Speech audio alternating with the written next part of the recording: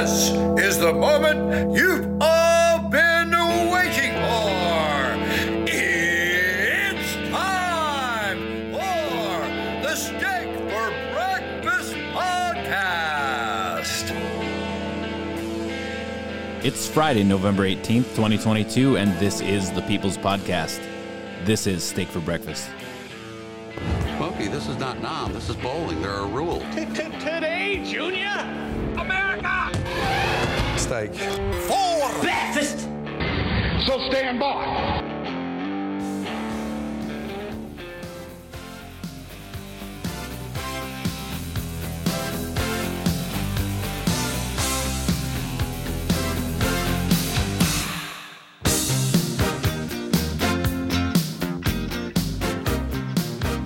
This episode of the podcast is brought to you, as always, by Man Rubs.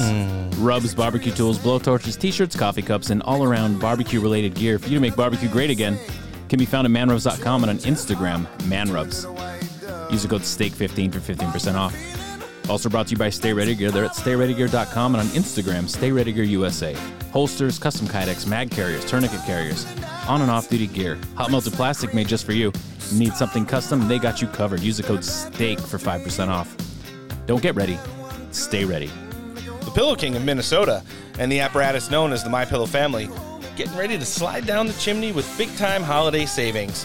They've got the new, My Blanket throw. They've got the original MyPillows always on sale. And, of course, the Air Lindells versions 1 and 2, the My Slippers. Can't forget Giza Dream Everything. And a promo code STEAK at checkout. You're going to get big savings off at MyPillow. More of a morning person, they've launched My Coffee. And a promo code STEAK there, you're going to get 25% off your total order, 50% off when you subscribe monthly. MyPillow.com/steak for everything sleep-related. MyStore.com/steak for anything coffee-related. Or you can always talk to a qualified pillow representative. 1-800-658-8045. The top tier of ear gear and the world's most technologically advanced in-studio recording equipment specializing in headphones can only be found at Odyssey. Whether you're gaming, potting, don't need no credit card for riding this train. Get those ear needs taken care of and done up right. Our good friend Alan has launched the Patriot Cigar Company, hand-rolled from the fields of Nicaragua, aged for 3 years. Right next to Mike Lindell picks his coffee beans. You enter promo code STEAK here, you're going to get 15% off your total order, every order over $100. Free shipping and a $10 e-gift card is included with every purchase. MyPatriotCigars.com, a premium smoke for freedom-loving patriots. Mike down at West Coast Survival Arms has been servicing Southern California for over a decade. He's a licensed FFL if you're into the tradesies and don't live in Canada. He's got a 5-star rating as well. His newly redesigned, easy-to-use website is westcoastsurvivalarms.com. He's on Facebook Messenger and via the telephone 619-870-6992. Steak for Breakfast backs the blue. We love our first responders, and they're always working hard. While they're off duty, they're probably wearing gear from Mediocre Medic. Sweatshirts, t-shirts, flip-flops, fanny packs, and more. Stickers and patches for while they're on the job. Plus, they've got a pretty fire IG. MediocreMedic.com is the website there. And last but certainly not least, the gold standard of tactical flair and home of the Zero Fucks Duck. Can only be found at Dumpbox. Find them on Instagram. Find them on Facebook. Friends, don't forget to follow the show on Instagram at Steak for Podcast Breakfast or on the website at steakforbreakfastpodcast.com. There you'll find a link tree that will take you to all our social medias, the website, our newest Substack, Telegram channel, and more. On that note, to all our friends joining us today on the Patriot Podcast Network via the Roku app, from the Republican High Council, Instagram, Discord, and now via our verified accounts on Twitter, Getter, and Truth Social. Welcome. Friday edition, Steak for Breakfast Podcast, episode 188. I'm Roan. Noah's here. Yo. Antoinette will be joining us in a bit. Guys, we got a great show lined up, tons of breaking news, all the good stories, and some amazing guests. Let's get right to it. All right, joining us next on the show today, she's the official spokeswoman for the 45th President of the United States, Donald J. Trump, Miss Liz Harrington. Thanks for coming back on the show. Hey, guys. Thanks for having me. And we do have a lot of good stuff to talk about, but unfortunately, thanks for everybody at the U.S. Justice Department crapping on everybody's weekend and getting it off to a bad start. We've just learned over the course of the last few hours that, almost boomerangedly, as the incoming House Republicans said they were opening up an investigation into the Biden crime family yesterday, and Chris Wray and Alejandro Mayorkas have been getting their butts kicked up on Capitol Hill all week, that the Justice Department and Merrick Garland, the revenge hire from the Obama administration, is going to be opening up a special counsel on Donald Trump. No surprises there. Liz, what's your hot take on that? It's so disgusting, honestly. the politicization of the so-called Justice Department never ends. It never ends. He just announces, President Trump does, that he's running on Tuesday, and by Friday there's a special counsel. You can't make it up. And fortunately, the people see through it. They're so sick and tired of it. You've got a time when crime, actual crime, is skyrocketing all across the country, and you have a government, a regime that's only interested in going after its political opponents, harassing them, inventing crimes that would never in a million years be prosecuted because they're not crimes. I mean, it's just absolutely unheard of. And we're going to have to continue to fight. But President Trump just said in a statement to Fox News that, Republicans really need to push back on this. Mm-hmm. And they just won the House majority.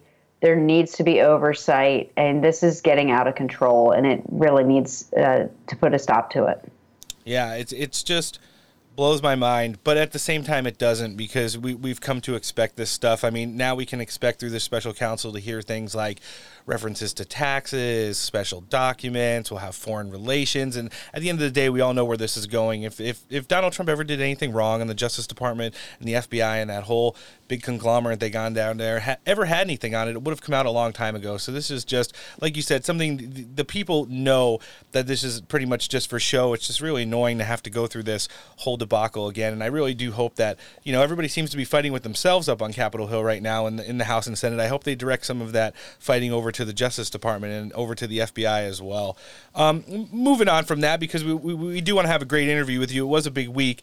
We've been talking on the show for the last couple episodes since last Tuesday about the massive successes that Donald Trump had via his endorsements throughout the course of the midterm elections. Although some of the higher profile names didn't make it over the finish line, enough did to win back the House of Representatives, and we still have the Georgia runoff, which would secure a tie in the Senate. So how is everybody feeling about that? Well, President Trump talked about this during his announcement. I mean, you've never had anything like his record. You've just never seen it, the endorsement record. It's unprecedented.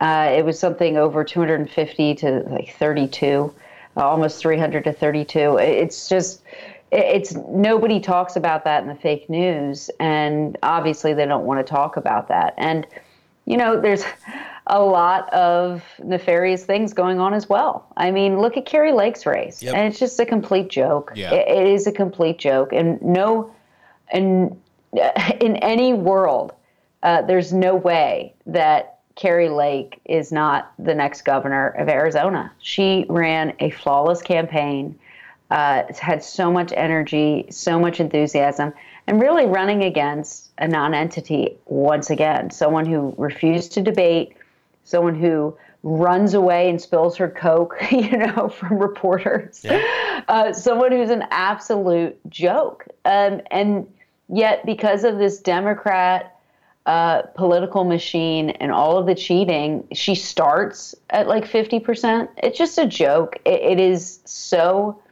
unfair. They draw out the count for weeks on end, and until they get the result that they want. They were not going to allow Kari Lake to get in there, because she would be, and she still will be, a force to be reckoned with, and with the people on her side. So, look, we've talked about it before, guys. We know we have to fix our elections, but despite all that, I mean, there were still some very impressive wins on November 8th, and we can't get discouraged, and we can't give up the fight. We have to keep fighting, and we have to continue to make sure we have oversight on these elections. I know there's going to be lawsuits that Kari, I think, is getting behind. Yeah. I think there's already lawsuits in other states as well. There's one filed in Delaware County, Pennsylvania, because people are watching this now of real time, not just fraud, but election law violations, keeping out observers once again,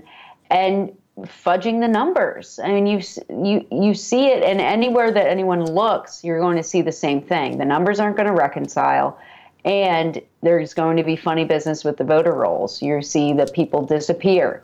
They vote, and then all of a sudden they're inactive. it goes on, and there's games being played with these voter registration rolls, which I think has to be looked at in every single state, every single jurisdiction, because this is, the gateway to the fraud, I think, is the voter roll. So that all being said, Nancy Pelosi is out of a job. That's a great thing. President Trump had a lot of victories, and our agenda is really winning. It really is. And he laid it out in his speech on Tuesday night, which was so, really uplifting, even though there's not a lot to be happy about with the state of our country. But he talked about a national greatness agenda, and that's what we need to be talking about.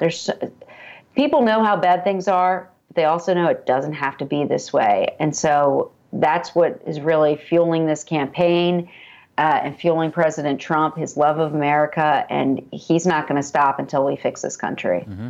No, you make a lot of excellent points there, Liz, and I think the biggest shining example that you gave out is President Trump's career win-loss record, which is, like a lot of Hall of Fame coaches, something that's just untouchable moving forward. We'll never see it again in modern politics. Right. I just don't think so. Now, sticking with the announcement is definitely the last thing I want to touch with you on. We did have some great friends who were in attendance as well. I mean, Christina Bobb was there, Kash Patel, Ambassador Grinnell were all sending us pictures and videos of the event. It was really great to see. Raheem Kassam as well. And then that whole atmosphere, President Trump, I saw a lot of commentary, and people thought for how he had truthed, pointing fingers at people like Mitch McConnell and establishment Republican leadership throughout the course and over the finish line of the midterm elections. They thought he was going to come out and just be like Donald Trump, who has, one agenda item to pick a bone with somebody.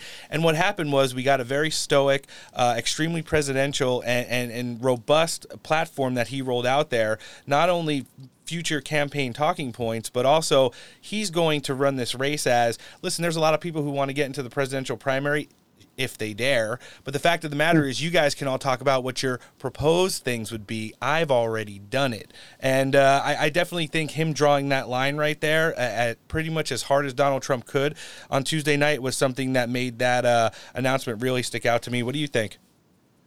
No, absolutely right. I mean, he went through point after point of what he already has accomplished, which it was so historic in the first term that we've seen, politicians come and go and they're all talk and they make, they promise the world and they deliver nothing.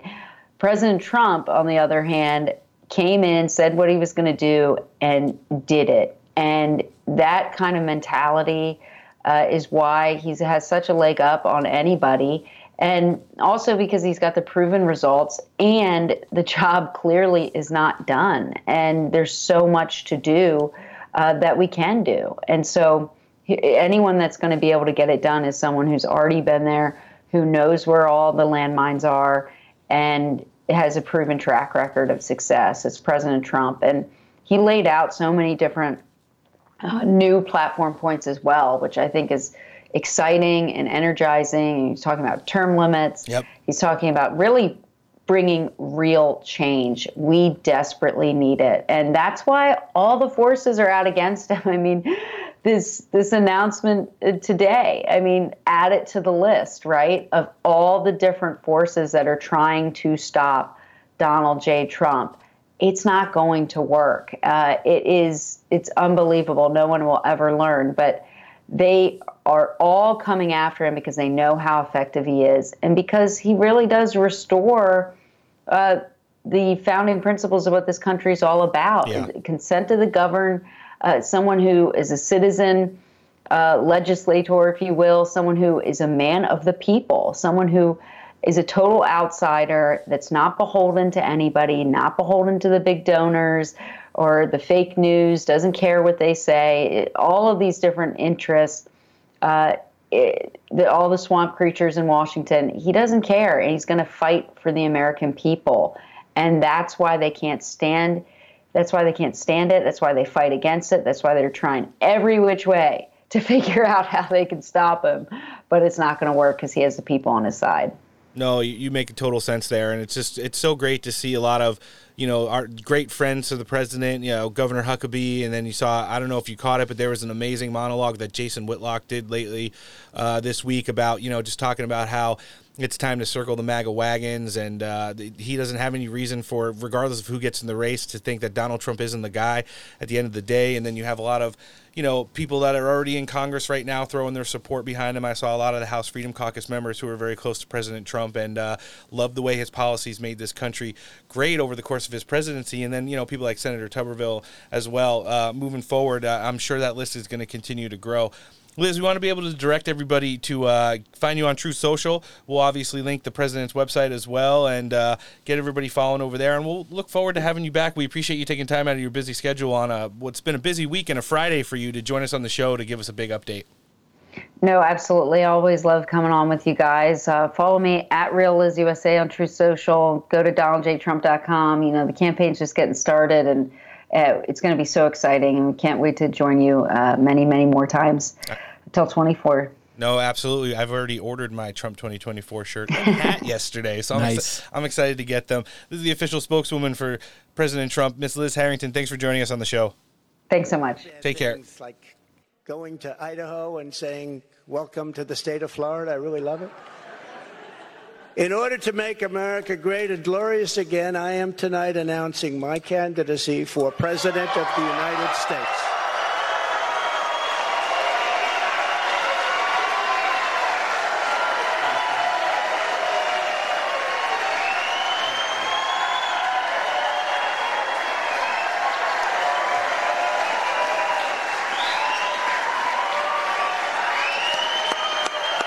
Thank you, kids. Thank you. All of you. Thank you. Thank you. So many incredible friends and family here tonight. It's such a beautiful thing. Some people say, how do you speak before so many people all the time? When there's love in the room, it's really easy, if you want to know the truth. It really is. You ought to try it sometime. Well, that was the big announcement that we teased on our Tuesday edition of the show, all but alluded to with guests that of the caliber of Christina Bobb and Kash Patel. It got to the point in the conversations with both of them where they were like, when he announces tonight his policy agenda will be, and I was like, I'm glad the show, we actually didn't promote our show all over social medias because we wanted to give respect for the president and stuff like that. So I waited until the next day to post it everywhere. Even though it was uploaded to the apps, we didn't want to take away from the event that was going on down at Mar-a-Lago. Noah, what do you think? I think everybody was expecting it, but it still made me smile when I heard it. Yeah, definitely there. Guys, I just want to remind everyone, first of all, if you're first-time listeners today, thanks for joining us and welcome. While you're listening, make sure you're sharing all of our content, which includes our shows, and subscribing on the podcast app like Google Podcast, Apple iTunes, and Spotify. We definitely want to do that. And remind you guys, tomorrow we'll be live for an hour, our Saturday show, The Great Steak Breakfast, 7 a.m. Pacific, 10 a.m. Eastern. Live chats will be open. Go subscribe to the Rumble channel. You'll find that in our link tree and on our social medias as well. But getting back to this, I definitely think it was, where we needed to be. A lot of people were, paid to question the timeliness of it. So close to the midterms being over with a runoff election down in Georgia. Well, when was he supposed to do it? Still going on. I think when you look at the totality of everything and start thinking about all the stuff that we need to work on, we outlined a lot of it in our show last week, maybe new ways that we vote and welcoming that in, the, reusing of social medias that we may have abandoned or are shy to go on as politicians and pundits. And things like that. There's a lot of stuff to set up. Plus, you have all of this, I like to call it manufactured infighting right now. It's pretty much the Ron DeSantis donors versus Donald Trump's truth posts. So it just seems so fake. It's like, what, you don't have to pick a side. You can just want what's best for the country. Like, I mean, I would hope that these politicians want what's best for the country, but I guess we'll see. Yeah, we'll be getting into who's best for the country in a little bit. I can only suspect with Newsweek columnist Josh Hammer in just a little bit. But, I do want to give this a little bit of coverage. It was a big announcement, some new policy platforms, some of the things we heard along the Save America rally circuit throughout the course of the midterm election seasons, but some new stuff too. Let's jump into the president hitting on some State of the Nation. 2 years ago, we were a great nation, and soon we will be a great nation again.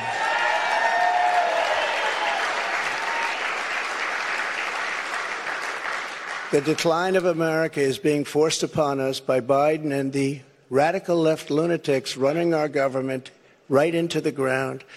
This decline is not a fate we must accept. When given the choice, boldly, clearly, and directly, I believe the American people will overwhelmingly reject the left's platform of national ruin, and they will embrace our platform of national greatness and glory to America. Glory. Starting to hear a little trend there with some new verbiage. Mm-hmm. Exactly 1 week ago, our citizens voted in the important... So I think, and that's another thing I wanted to point out in regards to the speech down at Mar-a-Lago on Tuesday. After quite a few weeks of firing shots off at either elected officials, Republican leadership, Glenn Youngkin was in the crosshairs, Ron DeSantis was in the crosshairs. Obviously, he's called out Mitch McConnell repeatedly. He's blamed the GOP establishment as a whole. You have to think some of that falls back on the shoulders of Ronna McDaniel, who now may be in a fight for her life as GOP chairwoman, with Lee Zeldin looking to throw his hat in the ring. So excited for that. But I think everyone was kind of waiting to see where this speech would go. Would it be, rigged and stolen, this and that, or was it going to be a little bit more? It came off in the end as presidential. It was very stoic. He came off and gave some elder statesman-like vibes. Still joked here and there. You heard it right before he teased his official announcement. He was making fun of Joe Biden calling Idaho Florida. But it was more. Some people were wondering how much energy he was going to bring, and I thought it was like an even tone of that plus like, I'm announcing I'm running for president, and I'm going to highlight the things that I've already done as president, and that's kind of a shot fired from the Trump camp at everybody else who's thinking about getting in the ring. Like, you can bring every policy hypothesis with you to the debate stage, but there's going to be receipts on stuff that Donald Trump, number one, has already done, number two, is successful at doing. And I think that's probably, a very important component of it. What do you think, Noah? Yeah, I mean, he's going to have to jump in. I mean, he's already jumping in strong with everything, but you notice he held back a little bit on details. It was more just the presidential, this is what's happening, I'm going to make the country great. What was the new verbiage? Oh, don't worry, we've got it for the end. Oh, yeah, perfect. So, and we will get to that. He stayed on some new material and talked about something that a lot of people talk about who come on the show, especially ones who have ran for in congressional races over the last 2 years. It's congressional term limits, which I think when you saw Skeletor announce her all but retirement yesterday up on Capitol Hill, which we'll get into in News 1.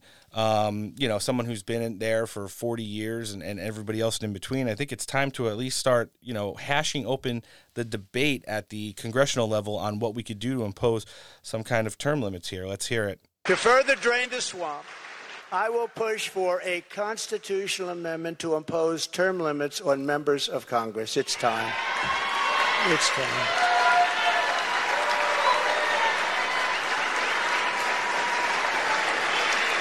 And I will ask for a permanent ban on taxpayer funding of campaigns, a lifetime ban on lobbying by former members of Congress and cabinet members. I like that one. No, I see what they make. They leave the White House or they leave Congress, and they're paid millions and millions and millions of dollars a year. No, you have to have a ban. We want a ban on members of Congress getting rich by trading stocks with insider information. That's a big one right there. As a shot at Nancy Pelosi as well, who's become a multi-millionaire over the course of her tenure as a congresswoman there. Just, every time. What is it? The Nancy Pelosi. Nancer. What is it? The stock trader tracker, whatever. The Twitter account. And every time. Oh, Nancy Pelosi stock trades or whatever. Yeah. So hey, it's pretty good. I mean, follow it. it's a thing. It was good to hear that, and I think for as many politicians who often campaign on it, and then over the course of their tenure up on Capitol Hill just abandon it. I think it's time we start to, like I said, at least open up the debate. And it's important. Having these guys in there for, 30, 40, 50 years is just ridiculous. Running for re-elections when you... Chuck Grassley already announced that he's running again in 2028. He'll be 101 when he finishes his last term. It shouldn't be a lifetime, it's not a career. It's not like, this is what I'm going to do forever. It's not what it should be. You get in, try to do some good, and then term limits, get out. Mm-hmm. No, it's a fact right there. No, I think this one of his highlighted campaign items is one of the things you'll like. We'll get Biden's radical left ideology out of our military, and I did. And in the first day, they put it back. They signed an executive order, and they put it back. It was gone. We will abolish every Biden COVID mandate and rehire every patriot who was fired from our military with an apology and full back pay. Ooh, wow. There's probably some people that wish they would have gotten fired now. Yeah. Could imagine who. Thank you. And they deserve an apology, and they deserve full back pay, and they'll get it. And unlike Biden possibly getting... So that's a pretty big highlight right there. Let me jump in on that one, I do want you to. For a second. Mm-hmm. The issue with the people that were basically just squeezed out of the military over this nonsense is coming back and getting back pay. That's great. That's perfect. They deserve it. But there's a lot of people where any semblance of motivation that they had left, any semblance of wanting to even be in the military, this took the wind out of a lot of people's sails, not to make, a Navy pun or anything, but... Oh, you're right. We saw that with the recruitment numbers alone. Yeah, but, everything that's going on with our military, it makes us look weak, it makes us look stupid, and it makes it look like it's just another thing to take advantage of, which is basically just the theme of the fucking country now. It's like, hey, I'm going to cut my dick off, so I'm going to join the military, and then, if, God forbid, we actually have to go to war, I'm just going to fucking disappear or identify as a fucking lampshade. I don't know. It's idiotic. But the amount of people who have lost their motivation and their will to serve over this, you have people that were the most motivated people in their particular command, in their unit or whatever, and they got treated like shit for months, even years now at this point. And it's like, well, why do I want to be part of this anymore? Mm-hmm. It's bullshit. That's a good argument. And, how many of our friends did we hear from across social medias during that time when it was really getting cracked down? Hey, I'm in my 18th, 19th, 20th year. This is my retirement year. Mm-hmm. They're forcing me out 6 months before my retirement because I won't get the COVID jab. And that fucks people over. That ruins, just think of taking 19 years of your life and being guaranteed something, and then because of something you have no control over, because it's against your actual, firmly held beliefs that you cannot do. I can't do this. I can't do it. It doesn't matter to me. I will give up these 19 years of benefits that I was supposed to get. That's fucking bullshit. Yeah. Yeah, it sounds like President Trump is ready to address that, and I like one of, that solution that he's offering up as well. It doesn't make up for any of it, and the stuff that the Biden the damage is done. This regime has damaged just the roots of our country for decades at this point. It's going to be a big mess to clean up. Speaking of which, we're going to talk about one of the biggest ones hitting us nationally. Listen to this. Abolished America's borders. We are going to restore and secure America's borders just like we had them before, best ever. We built the wall, and now we will add to it. Now, we built the wall, we completed the wall, and then we said, let's do more, and we did a lot more. And as we were doing it, we had an election that came up, and when they came in, they had 3 more weeks to complete the additions to the wall, which would have been great, and they said, no, we're not going to do that. And that's when I realized that they actually want to have this disaster known as open borders. Hard to believe, isn't it? But one of the reasons we had so much success at the border was because of the fact that 2 things. We got Mexico to give us free of charge 28,000 soldiers. That helps. And President of Mexico is a great gentleman, by the way. Socialist, but that's okay. He can't have everything. But he's a great man and a great friend of mine. But 28,000 soldiers while we were building the wall. And then when the wall was finished, that's how we set all these records. We have records that nobody can even compete with. Right now, it's a disaster. I believe it's 10 million people coming in, not 3 or 4 million people. They're pouring into our country. We have no idea who they are and where they come from. We have no idea what's happening to our country. We're being poisoned. Within moments of my inauguration, catch and release will be gone forever. Remain in Mexico. Remain in Mexico, which was so important. Everybody came in here, they remained here, and they never left. And you couldn't get them, you couldn't find them. I had a policy, remain in Mexico. And if you think it was easy for me to get the president of Mexico to agree to that, it wasn't. But we got it. And they terminated it, can you believe? So now they come in here, they stay, and we have no idea where they are. They get... A lot of good talking points right there. What do you think? Well, that's exactly what's happening. We're losing track of these people. I mean... Everybody should be able to get behind the fact that we're just losing children. Yeah. Like losing children, the sex trade is off the chain right now. Oof, that's a bad one. It's just awful. I mean, how do you, just because you want to just be a fucking Biden cheerleader and nothing this guy does is wrong, nothing, and just ignore, put your fucking fingers in your ears and no, just ignore all the bullshit every time he fucking can't talk and his brain freaking restarts halfway through a fucking speech. I don't know how you can ignore just the atrocities that are going on because of this. Like, yeah, you can want people to come into the country. I want people to come into the country too. That's fine. There's a lot of beneficial things that can happen with immigration. Mm-hmm.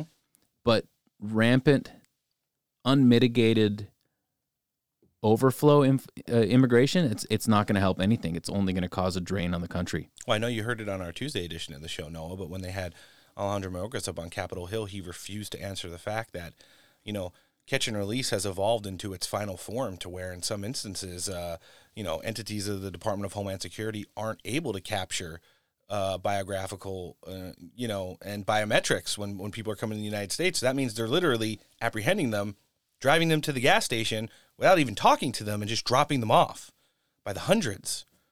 That's an actual thing. Yeah. Like nothing. Just. He refused to answer the question. But that's happening. Yeah. That's confirmed that that's happening. Yes.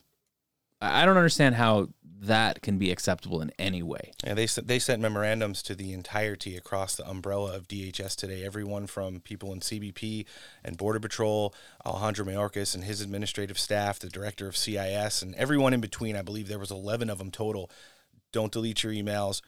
Better save your receipts, because as soon as Congress is sworn in January, your asses are all up here and answering for this. And we're going to start to see some of the stuff that's going to hopefully hold these people accountable. Yeah. And, that goes into the entirety of what we've talked about. And what it pisses me off that he was able to get rid of fucking Magnus, the commissioner, because he was just making him into the fall guy. Yeah. And it's just like, we've actually taken care of the problem that was causing the issues with immigration. It was the prior commissioner of DHS, and he's been since removed.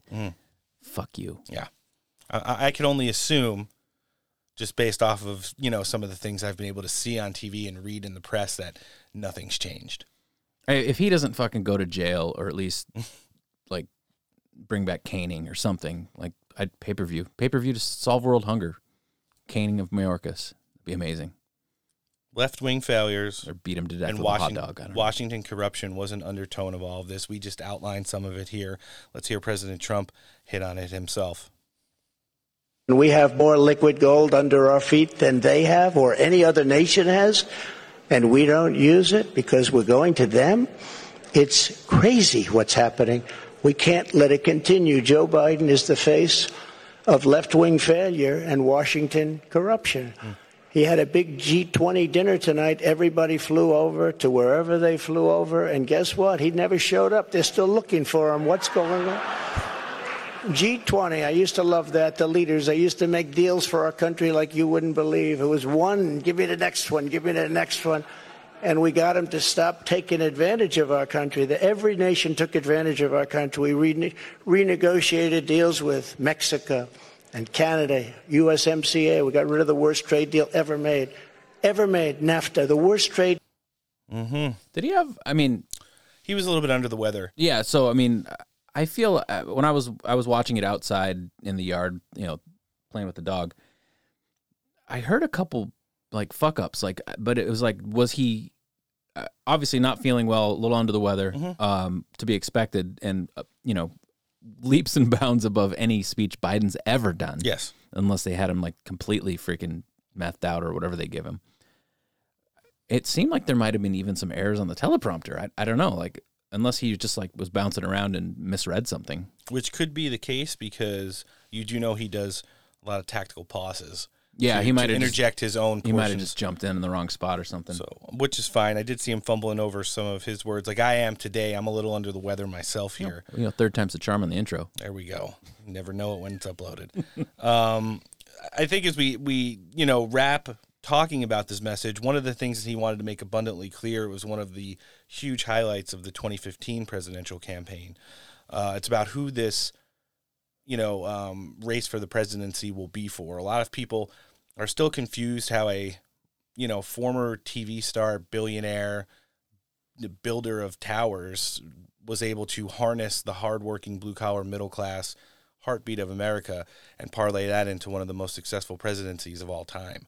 Because he was relatable. He was relatable, and he wasn't a swamp creature. Yes. That's really all it was. It's like, hey, this guy says all the shit that I'm thinking, and he's not completely sucked into all this political bullshit. He's just a guy. Yeah, they never wanted him, and they weren't going to let him in once he was there, but he wants to go back again, and he's letting everybody know just why he's doing that right there. I would like to think that I would, do the right thing and do what's best for the country, but, man, that guy's, the slings and arrows that guy's taking, I'd just stay on the golf course if I were him at this point. True story. Let's hear it. This will not be my campaign. This will be our campaign all together.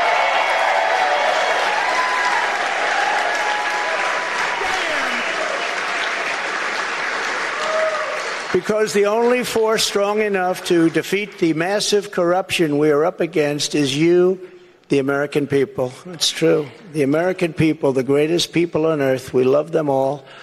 And we love both sides. We're going to bring people together. We're going to unify people. And it was happening in the previous administration, previous to the previous. And what was bringing them together was success. Prior to COVID coming in, the people were calling me, that were calling. And I think it's extremely believable when he says this will be our campaign. He obviously can't do it without the base, but then talks about extending it. Remember, we've made a lot of inroads over the course of the last 2 years, extending the size of the big tent that the Republican Party is becoming. We're seeing that in wins in like border states and House races and in border districts. It's weird how we won in a lot of those places that that got flipped, and they kind of put a little stranglehold on all the bullshit election stuff. Yeah, it's weird how that happens. Really weird and wild. We're going to continue to talk about that as one of the newest themes of the show. I think how to do elections is probably going to wind up overtaking midterm election roundup as we head into general election roundup, apparently now. And President Trump obviously would end his speech in true traditional Trump fashion, adding a little bit new material to the end. Let's hear it as we're getting ready to close out our cold open. America's golden age is just ahead. And together, we will make America powerful again. We will make America wealthy again. We will make America strong again. We will make America proud again. We will make America safe again. We will make America glorious again. And we will make America great again. Thank you very much. God bless you. What do you think? I like it. Yeah. I think adding making America glorious again is something that is highly appropriate. Mm-hmm.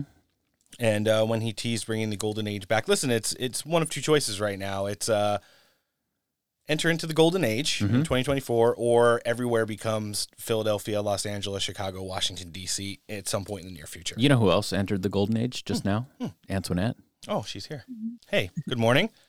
Morning. Oh, boy. So we just covered the Trump announcement in our cold open, Antoinette. I know you've saw at least highlights of it. What did you think? We talked about how it was a little bit more presidential, a little less shit posting than usual, but he did have a couple knocks at Joe Biden and some of the left-wing radicals. But the fact of the matter is he came off as I've been there, I've done it, and that's going to be my platform as we, the American people, move forward with this campaign. What did you think?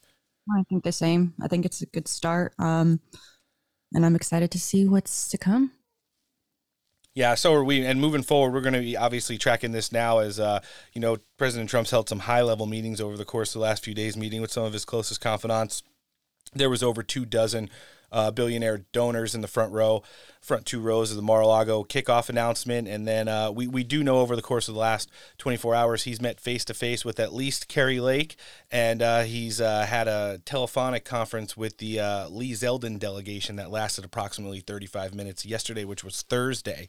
So we see as Lee Zeldin's teasing his possible nomination for the GOP chair, challenging Ronna McDaniel. We'll see where that goes, but I'm sure that when he talked with President Trump this week, there was obviously some of that, information being discussed out on the table. So right now we're going to jump in with one of our first guests, so we'll swing it over to the phones. All right, joining us next on the show today, he's an opinion editor at Newsweek. He's the host of the Josh Hammer Show, syndicated columnist, New York Young Republican Club enjoyer, one of our good friends. Glad to have him back. Josh Hammer, thanks for jumping back on the show with us. Anytime. Hope you guys are surviving this midterm postmortem period okay. Oof.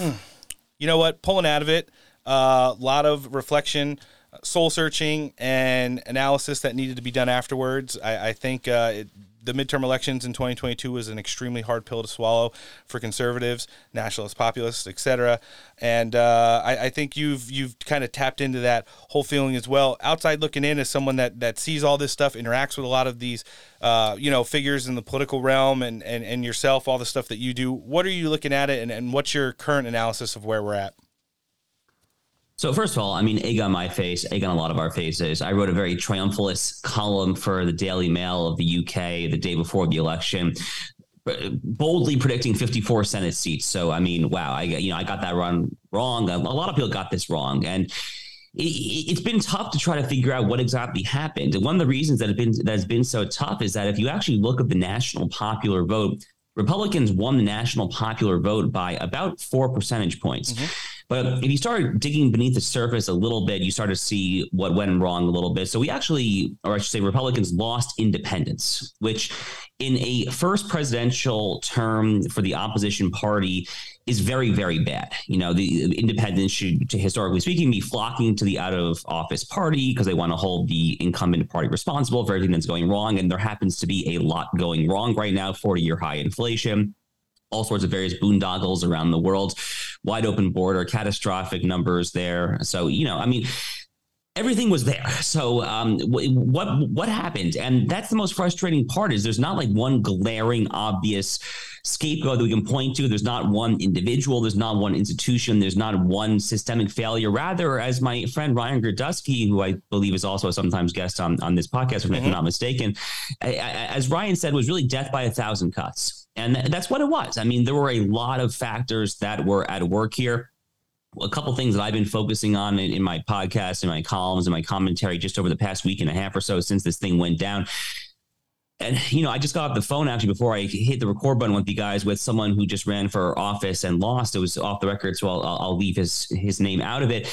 But he was just emphasizing to me the fundraising disadvantage. And the fundraising numbers is something that you just cannot escape. In literally all of these high-profile races that Republicans lost, Georgia, Arizona, I guess Georgia's going to a runoff, but Arizona, Nevada, Pennsylvania, literally all of these high-profile races, Republicans were just massively, massively outspent. They were outspent and they were outmobilized. The Democrats simply play the game better as far as getting their voters registered and to the polls. And I don't particularly like early voting, let alone the vote by mail ballot harvesting stuff. I actually hate early voting. In fact, I went to law school, I'm a lawyer, and I remember my first year of law school debating people on early voting, which kind of defeats the purpose of voting from my perspective. It should be a snapshot in time, single day election. But, and here's the but, I don't know when Republicans decide to stop playing the game. I mean, like, you have to play the game in front of you. At a bare minimum, you have to win elections in order to subsequently change the laws to go back to at least what it was in the status quo ante pre-COVID, pre-2020. So there's a lot there. The abortion issue seems to have had a larger effect than I anticipated it would. I say that as a staunch pro-lifer who speaks and writes on these issues. It brings me no particular pleasure to say that. At a bare minimum, pro-lifers need to adjust our strategy. No more ballot initiatives. Let's focus on incremental state level legislation. McConnell and the Senate Leadership Fund definitely have some egg on their face. Too much money in Alaska, not enough in Arizona, things of that nature. And then finally, obviously, the elephant in the room is the Trump effect as well, which I definitely think did have a harmful effect this cycle, in particular on independents, suburbanites, and so forth. So there's a lot to unpack there, but it really was a death by 1,000 cuts, I think. Well, I don't disagree with you, and we'll touch on all those. Let's start breaking it down from the top bottom. How much do you think Ronna McDaniel's reluctancy to?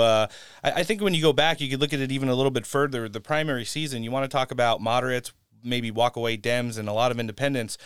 They were told that people who, in overwhelming numbers, would make it to be the Republican nominee heading into the general election were like the worst candidates possible. There was ad campaigns, there were smear campaigns, obviously donor emails all over the place.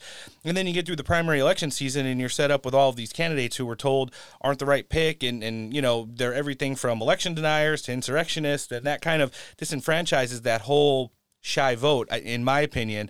And then, listening to your most recent podcast the other day, you broke down, all your disdain with all things election related. And I thought it was really good and comprehensive. We've been talking about it's time to start, doing all of the vote by mail and early registration and ballot harvesting stuff that the Democrats pretty much had done historically, but now since 2018, under the guise of COVID, have pretty much weaponized to ensure, unless there's anomalies like Donald Trump breaking through the blue wall in 2016 and winning Pennsylvania, or things like Glenn Youngkin, where they literally broke the system with the amount of people who came out and voted for him and straight down the ticket for him, you're not going to get those wins in some of these battleground states, like you mentioned, in these higher profile Senate seats. I did also look at some of the research that's coming out now. Georgia, over 60%. Pennsylvania, over 60%. Arizona, over 60%. Michigan, on the Democrat side, over 80% by October 1st of the total electorate that would participate in the midterms had already voted. That means campaigns, ads, sponsorship donations, Trump rallies, you name it, means nothing. Those votes are already there, and all you're doing is working up against a running tabulation.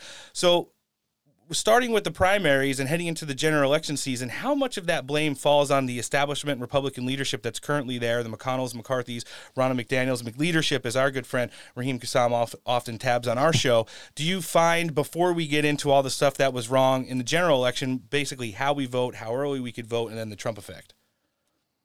Yeah, McLeadership's really quite a term, isn't it? I was texting Raheem literally this morning to say, you did a good one there. That was a job well done, actually. So I like that term a lot. And look, the RNC and the Republican establishment more broadly has a lot of blame. They should take a lot of blame for this because they apparently have learned no lessons in 2 years. I mean, the same way the Democrats beat Republicans at their own game in many ways back in 2020, as far as just the most basic rudimentary building blocks of politics. What have Republicans done about it? I mean, we've had a lot of candidates who talk about how the election was stolen. I have used the phrase stolen to describe the election. And there was a lot of shenanigans. There was a lot of chicanery. There was a lot of bad stuff that happened in the 2020 election. Ballot harvesting is a big effing deal. It is a real problem. But more importantly, what are we doing about it? I mean, here I am, still over 2 years after the 2020 presidential election, and I do not have a concrete answer to that problem. I'm told that there are some people work at various institutions up in D.C., inside the Beltway, who are focusing on this problem. I can even name some names, honestly, who I think people who have allegedly devoted large swaths of time.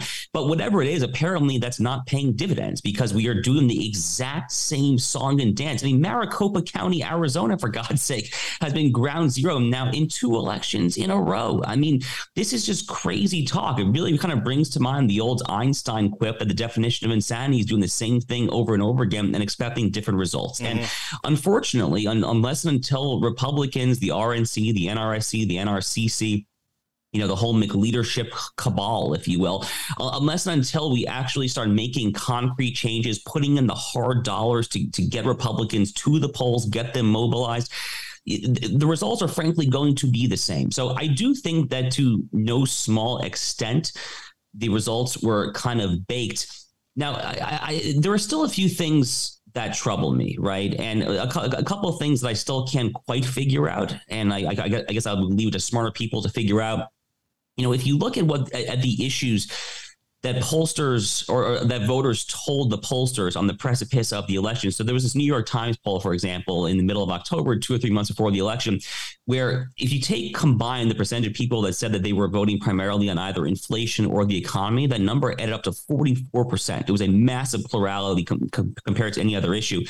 I mean, who is voting on the economy and inflation and looks at the situation out in America and says, oh, gee, I'd rather give it to the incumbent? I mean, that just doesn't make sense to me. I mean, I have a very hard time figuring that out, and that doesn't necessarily get into the early voting stuff. But it is a real problem. And, unfortunately, I do not think that in the long term, Republicans can adequately compete when it comes to the ballot harvesting regime with this 5-6 months of mass early voting in some states like Pennsylvania, for the very simple reason that ballot harvesting disproportionately redounds to concrete Democratic voting blocks. I mean, it is much easier to ballot harvest, I guess would be a straightforward way of saying it, in high density urban areas and college dorm rooms. You can't ballot harvest a suburban white picket fence community, let alone a country road. I mean, but it's kind of oxymoronic. You literally can't do it.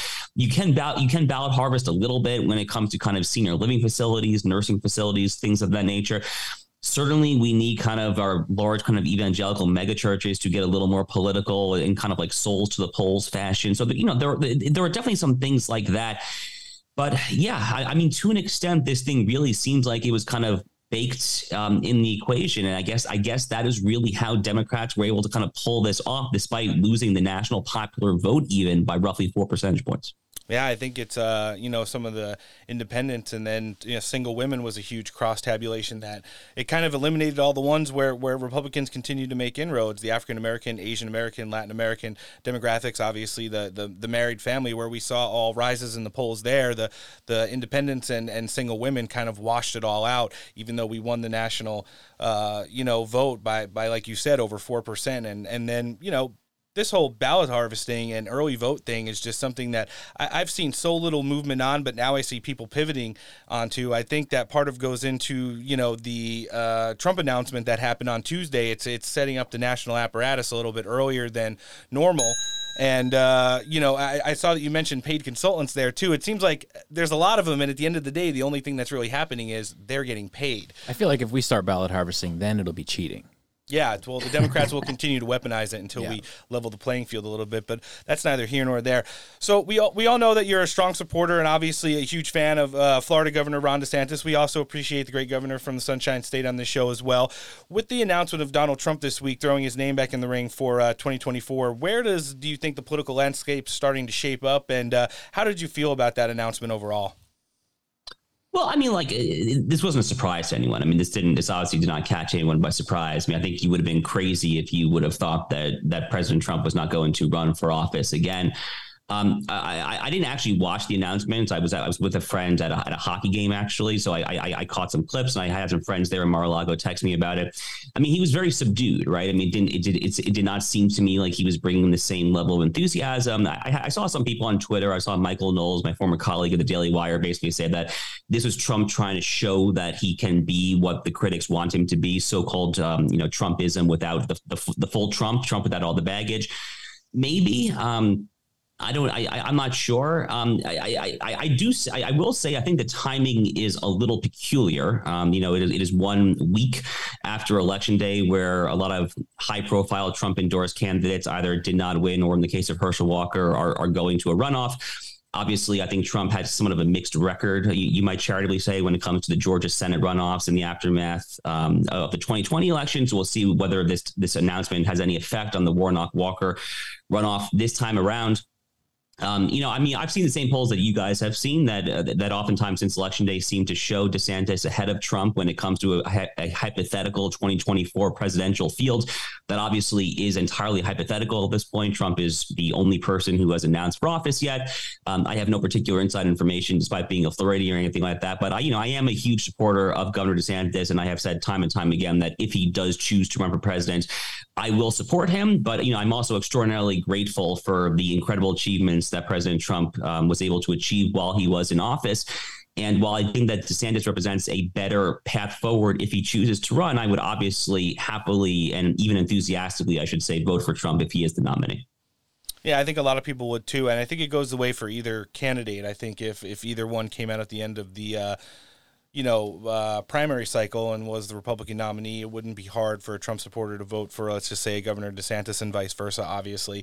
But I part of me thinks that, and because we do talk to a lot of Trump adjacents on this show, that, part of the early announcement goes with kind of setting things up instead of just waiting like a year before. And we're talking about like national offices and maybe getting into the new ways that Republicans will vote in 2024, hopefully. But also it has to go into probably some of the leadership infighting that's going on up on Capitol Hill right now. Obviously, we saw Nancy Pelosi saying she's stepping away from leadership in totality in the Democrat Party. She's just going to remain a House member for the time being. I don't think she'll serve the entire 2-year sentence, but that's just my opinion. 2-year term. It's a sentence for the rest of America. I caught myself there. But, we saw, Andy Biggs and the House Freedom Caucus leading a delegation against leadership vote for Kevin McCarthy. We obviously saw some of the big guns in the Republican Party, Josh Hawley, at the top of that ticket saying that they don't want McConnell to be the leader again, and even if he will, it looks like there's going to be more pushback from that Hawley, Cruz, Paul delegation there. Probably Ron Johnson's in there as well. I think there was 11 in total. Rick Scott, you're going to include him also. And then, as the RNC chair, as something that I think was just kind of thrown out there on Twitter over the course of last week, Lee Zeldin has actually responded and saying he's considering running for the GOP chair. What are some of those infightings, that's going on up on Capitol Hill right now that interest you, and what do you think possible outcomes are?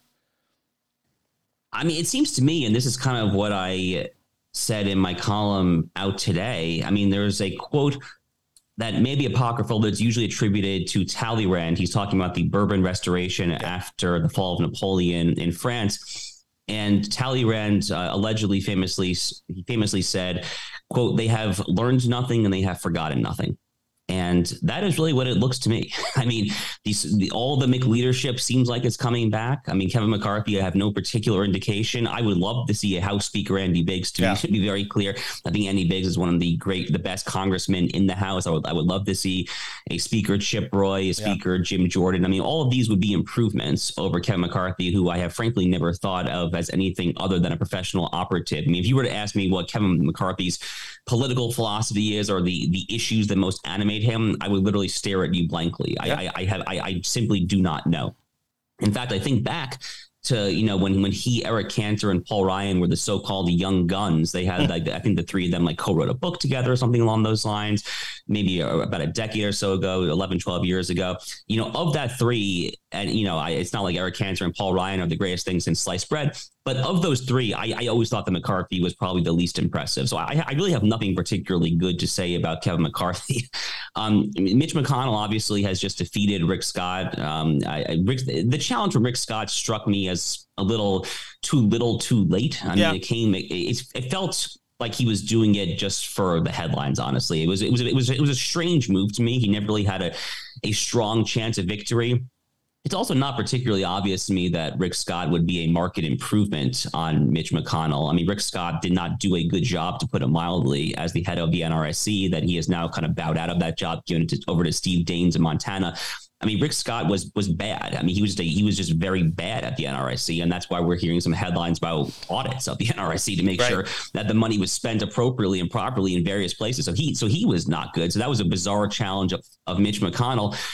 Ronna McDaniel, look, in a previous life, I mean, as recently as probably a few decades ago, if you were the chair of a political party that so drastically underperforms what anyone reasonable would have predicted, foreseen this past election cycle, you would resign. And I am somewhat surprised that Ronna McDaniel has not already resigned. I guess I'm not shocked, because as far as sinecures go, as far as kind of comfortable positions and access to donors, that's probably, I guess, a comfortable position to have. But, if she had like any sense of self-awareness, I think that she would have already resigned. And, I think Lee Zeldin is a name that's gotten floated out there a lot. He would have made a lot of sense to me. Lee Zeldin and Ron DeSantis are frankly the two people to thank for the Republicans squeaking by with this narrow House majority. DeSantis, because of his 20-8 excellent map that he kind of forced through over the heads of the Florida legislature. Lee Zeldin, even though he lost by about 5 points, he kind of carried 4 districts from D to R.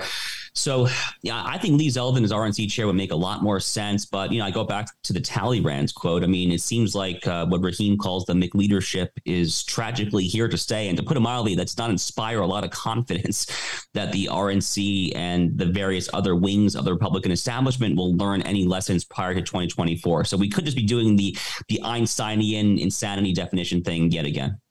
No, you make a lot of sense there. And it's, I put out a Substack yesterday about it, how this infighting and growth process is something that's been a long time coming and necessary, but the overall end results, we may have to do things a little bit different moving forward, as the Republican voting electorate, but the people who are going to be running it, although it seems like they're going to be publicly held to a little bit more account than they have been historically, might still be in all of the leadership positions across the board.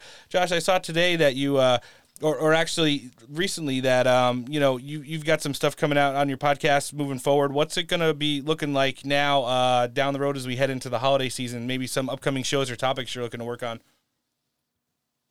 That's a good question. I mean, right now I'm just so focused on the elections, just trying to figure out what went wrong. I mean, not to sound too black-pilled, but I mean, I very much am part of kind of the whole new right, national conservatism movement, and I genuinely do believe in it. I mean, I do not think that there is any viable path forward for the American right that goes back to, John McCain, Mitt Romneyism, that goes back to kind of free trade absolutism, corporate tax cuts. Not that taxes are good, obviously, but I mean, fundamentally, when it comes to substance, when it comes to the actual policy initiatives, the trifecta of issues that Trump really ran on, foreign policy, immigration, and trade, that absolutely 100% is the best path forward for the Republican Party. And I'm going to continue to kind of rail against a return to what that famous First Things manifesto in 2019 referred to as the dead consensus. I'm going to rail against a return to Mitt Romneyism, dead consensus, and all of that stuff. But, and here's the but, I hate to say it, but like a lot of this almost feels somewhat superfluous unless and until we have a political party capable of actually implementing these ideas, policies, and whatnot that we're talking about, that actually learns how to engage in politics. So, I've never been that forthrightly and explicitly of a political person before, if that makes sense. I prefer to kind of engage when in like policies and ideas and political philosophy. I don't talk a ton about kind of the bare nuts and bolts of politics because, frankly, I just lack the expertise in that. I've never even been a full-time campaign staffer or a full-time Capitol Hill staffer. I'm very much kind of an outsider when it comes to these things. But I mean, we have to start talking about these issues more because I mean, this is 2 election cycles in a row, arguably 3, where the Republican side has just so drastically underperformed. So I might be trying to get some more guests who have actually like served on campaigns, who maybe have even served at the RNC, things of that nature, people who just know a little more about actual politics, because I kind of lack the on-the-ground expertise to talk about a lot of this, but I sure damn well that it's extremely important that our side get it right. No, it's 100% accurate right there. There are some big changes that need to happen in the next 2 years, and when you look at it just as fast as these midterm elections came and went, it seemed like forever ago that we were just starting to get these guests in here, and now we're seeing which ones are making it up to Capitol Hill, and it's like flies by in the blink of an eye, and I pretty much will be talking about, getting out to the elections in November of 2024 sooner rather than later. Josh, we want to be able to direct everybody that's not already following you on social media. We'll live link, obviously, your handles and, of course, the podcast and your Newsweek column in our show description today. I appreciate it, guys. No, I really appreciate it. Always great to be back with you. And, let's make sure that our side learns the right lessons, right? There's no return to Mitt Romneyism. There's no return to kind of the old pre-Trump status quo ante. The only question is how we possibly chart a path forward from here. Yeah.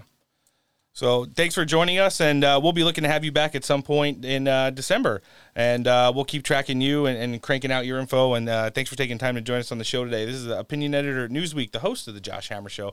It's Josh Hammer. Thanks for joining us on Steak for Breakfast. Anytime, guys. Thanks for having me. Everybody's bending to the establishment.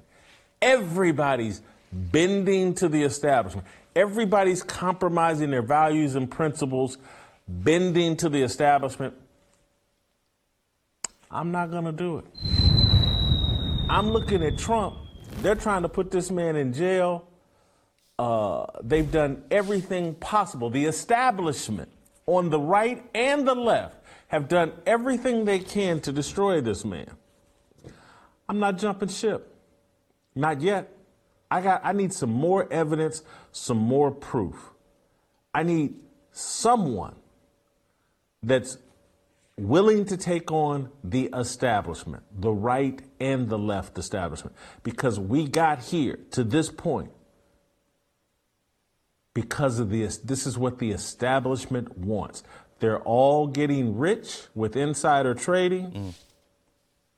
I don't see many of them objecting to, in a real way, to what's really going on. I want to have a conversation with Josh Hawley, one of our senators from Missouri. He's from Kansas City. Known him for a long time. I need someone to help me make sense of what we've just seen and what we've just witnessed before I jump ship on Donald Trump and the MAGA movement. Those are my early thoughts. They might change. They might adjust as I gather more information. But right now, if I just went with gut feeling, blood in, blood out, Trump in, Trump out, this is a gang, and I hate to use that analogy, but I'm not coming up off of this. And I'll just, the last thing for me is when I heard the Mormon Church, the Latter-day Saints of Jesus Christ, put out a statement yesterday that they're going to support this codifying of same-sex marriage. Job's not done. Everybody's bending to the establishment.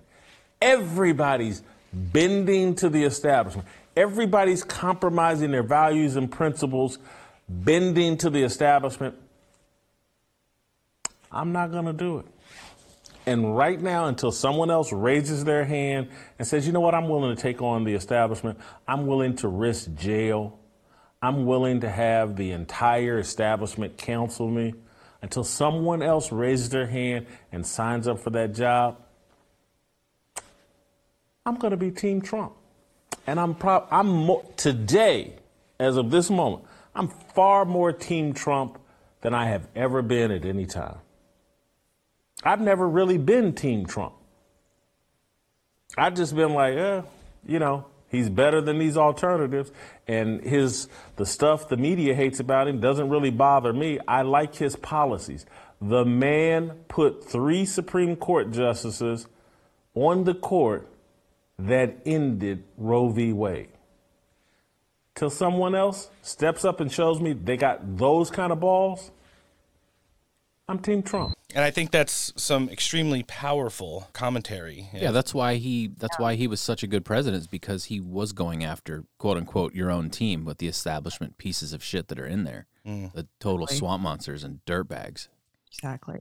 No, it's good points that Jason Whitlock made there. He has his own show. He's a regular contributor on Tucker Carlson as well. They get into a lot of the spiritual warfare stuff that's going on in this country and how it kind of spins it.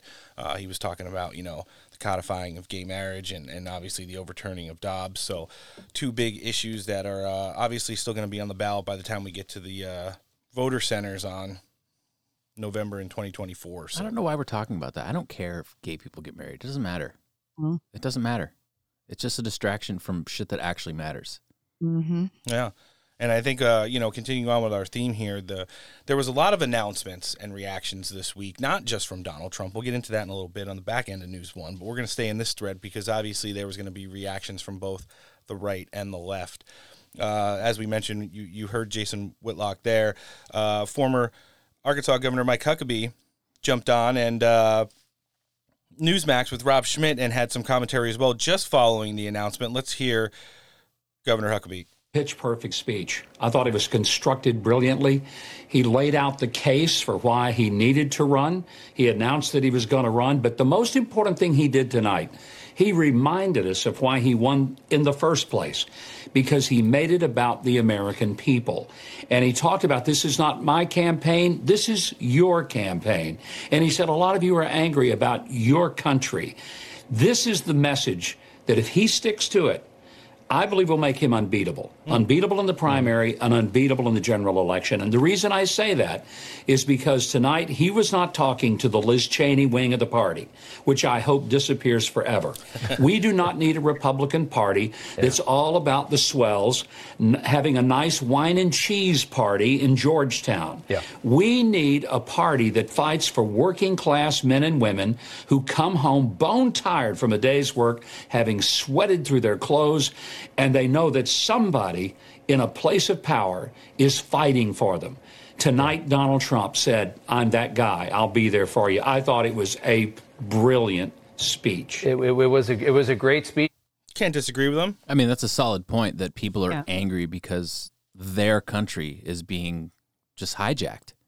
Mm-hmm. Like, when do you remember? I mean, obviously, shit's been fucked up for a long time, but like, when do you remember just thinking that the things that your country is doing is so counterproductive and so dangerous and so just it's disabling to the stability of the world, what we're doing? Like, when would that ever just be a thought? Like, hey, maybe you'd think back in the day that like, oh, you know, maybe it's kind of fucked up, the CIA's like running drugs and, you know, doing this weird shit. But now it's just like we're literally destabilizing the fucking planet. Mm-hmm. Yeah, we certainly are. We saw it that, G20 that Donald Trump talked about in his presidential campaign announcement.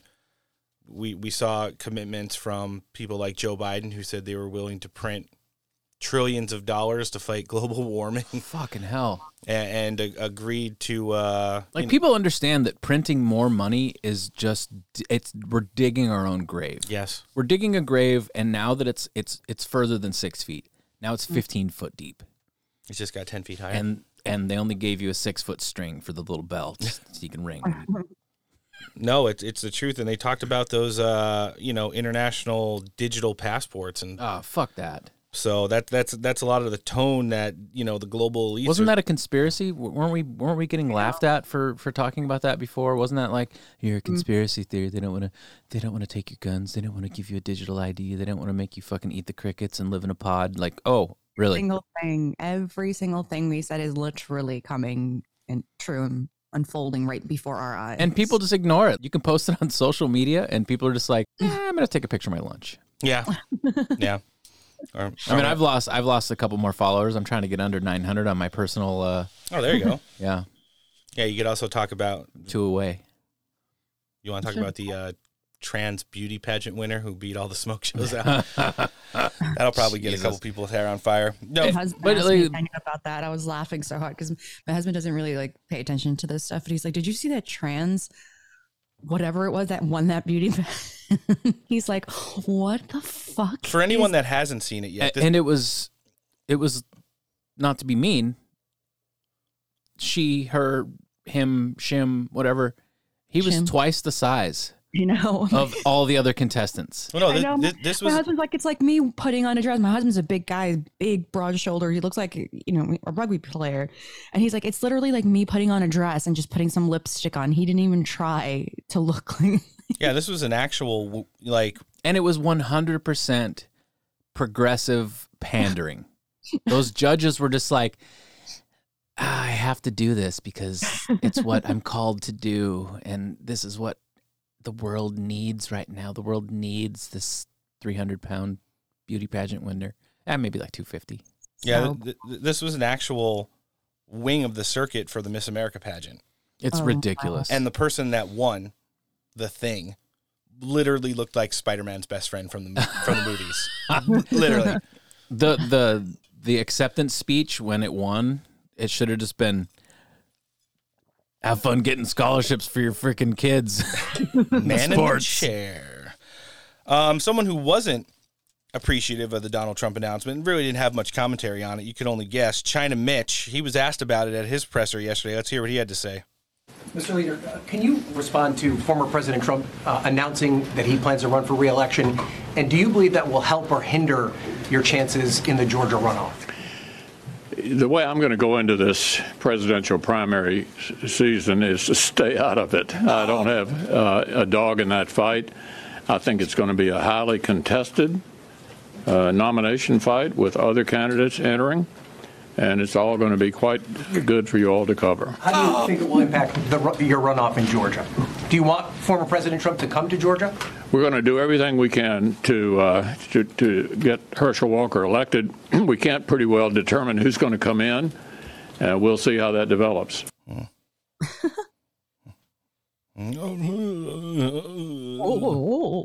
He's gobble gobble. It must really hurt him to say that because, he doesn't want Herschel Walker to win. No, not even remotely. No. Right. And people who don't want Donald Trump to win either, like all the former grifters who are out there on cable news networks now. Morgan Ortagus is obviously one of them. Melissa Farr is another. They're like the Botox princesses since Laura Ingraham currently holds the crown as queen.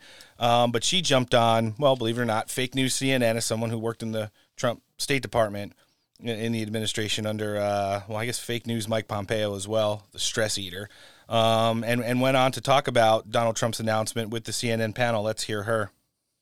And while he's trying to do this, started as again, sort of professional. He was sort of on script at first, but then just interspersing it with just outright lies, dabbling into conspiracy that maybe China had something to do with the midterms, something I haven't even seen in the dark corners of the internet.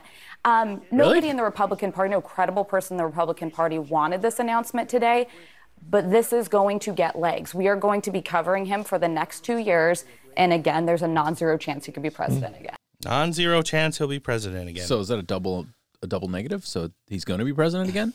Non-zero? Non-zero. Non-zero. So there's a 0% chance, but not none. So he's going to be president. She just said. It's very clever. She's a complete She moron. covered all the bases. My favorite In case I'm wrong. No, I said it was non-zero. Is when Amanda Milius bullies her online.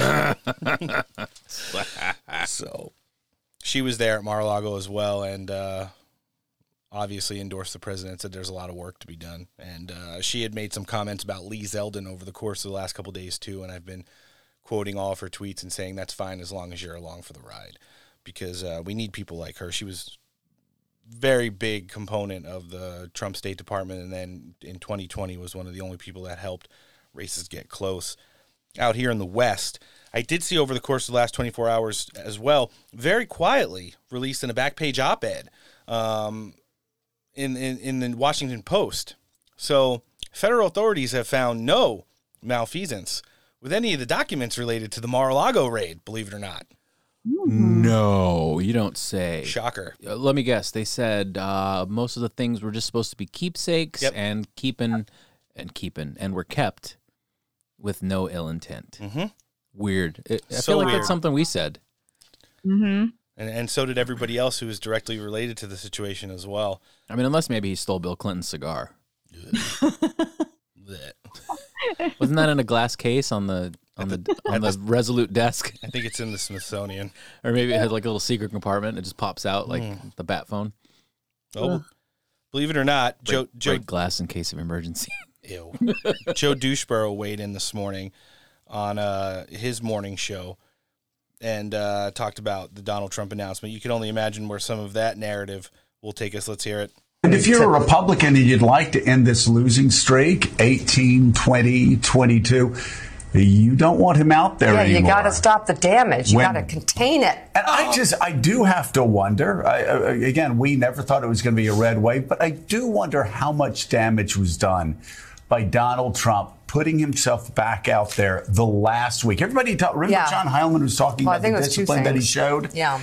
Said Trump had shown discipline over this last stretch by not going out. And then he came out at the very end. Not only that, 2 nights in a row or 2 speeches in a row, he made fun of political violence. He mocked Nancy Pelosi. He mocked Nancy Pelosi's husband getting his head smashed in an act of political violence. And I just, again, I go back to Baseball Crank saying that, when we're talking about Trump, Democrats win. When we're talking about Biden, Republicans win. Right.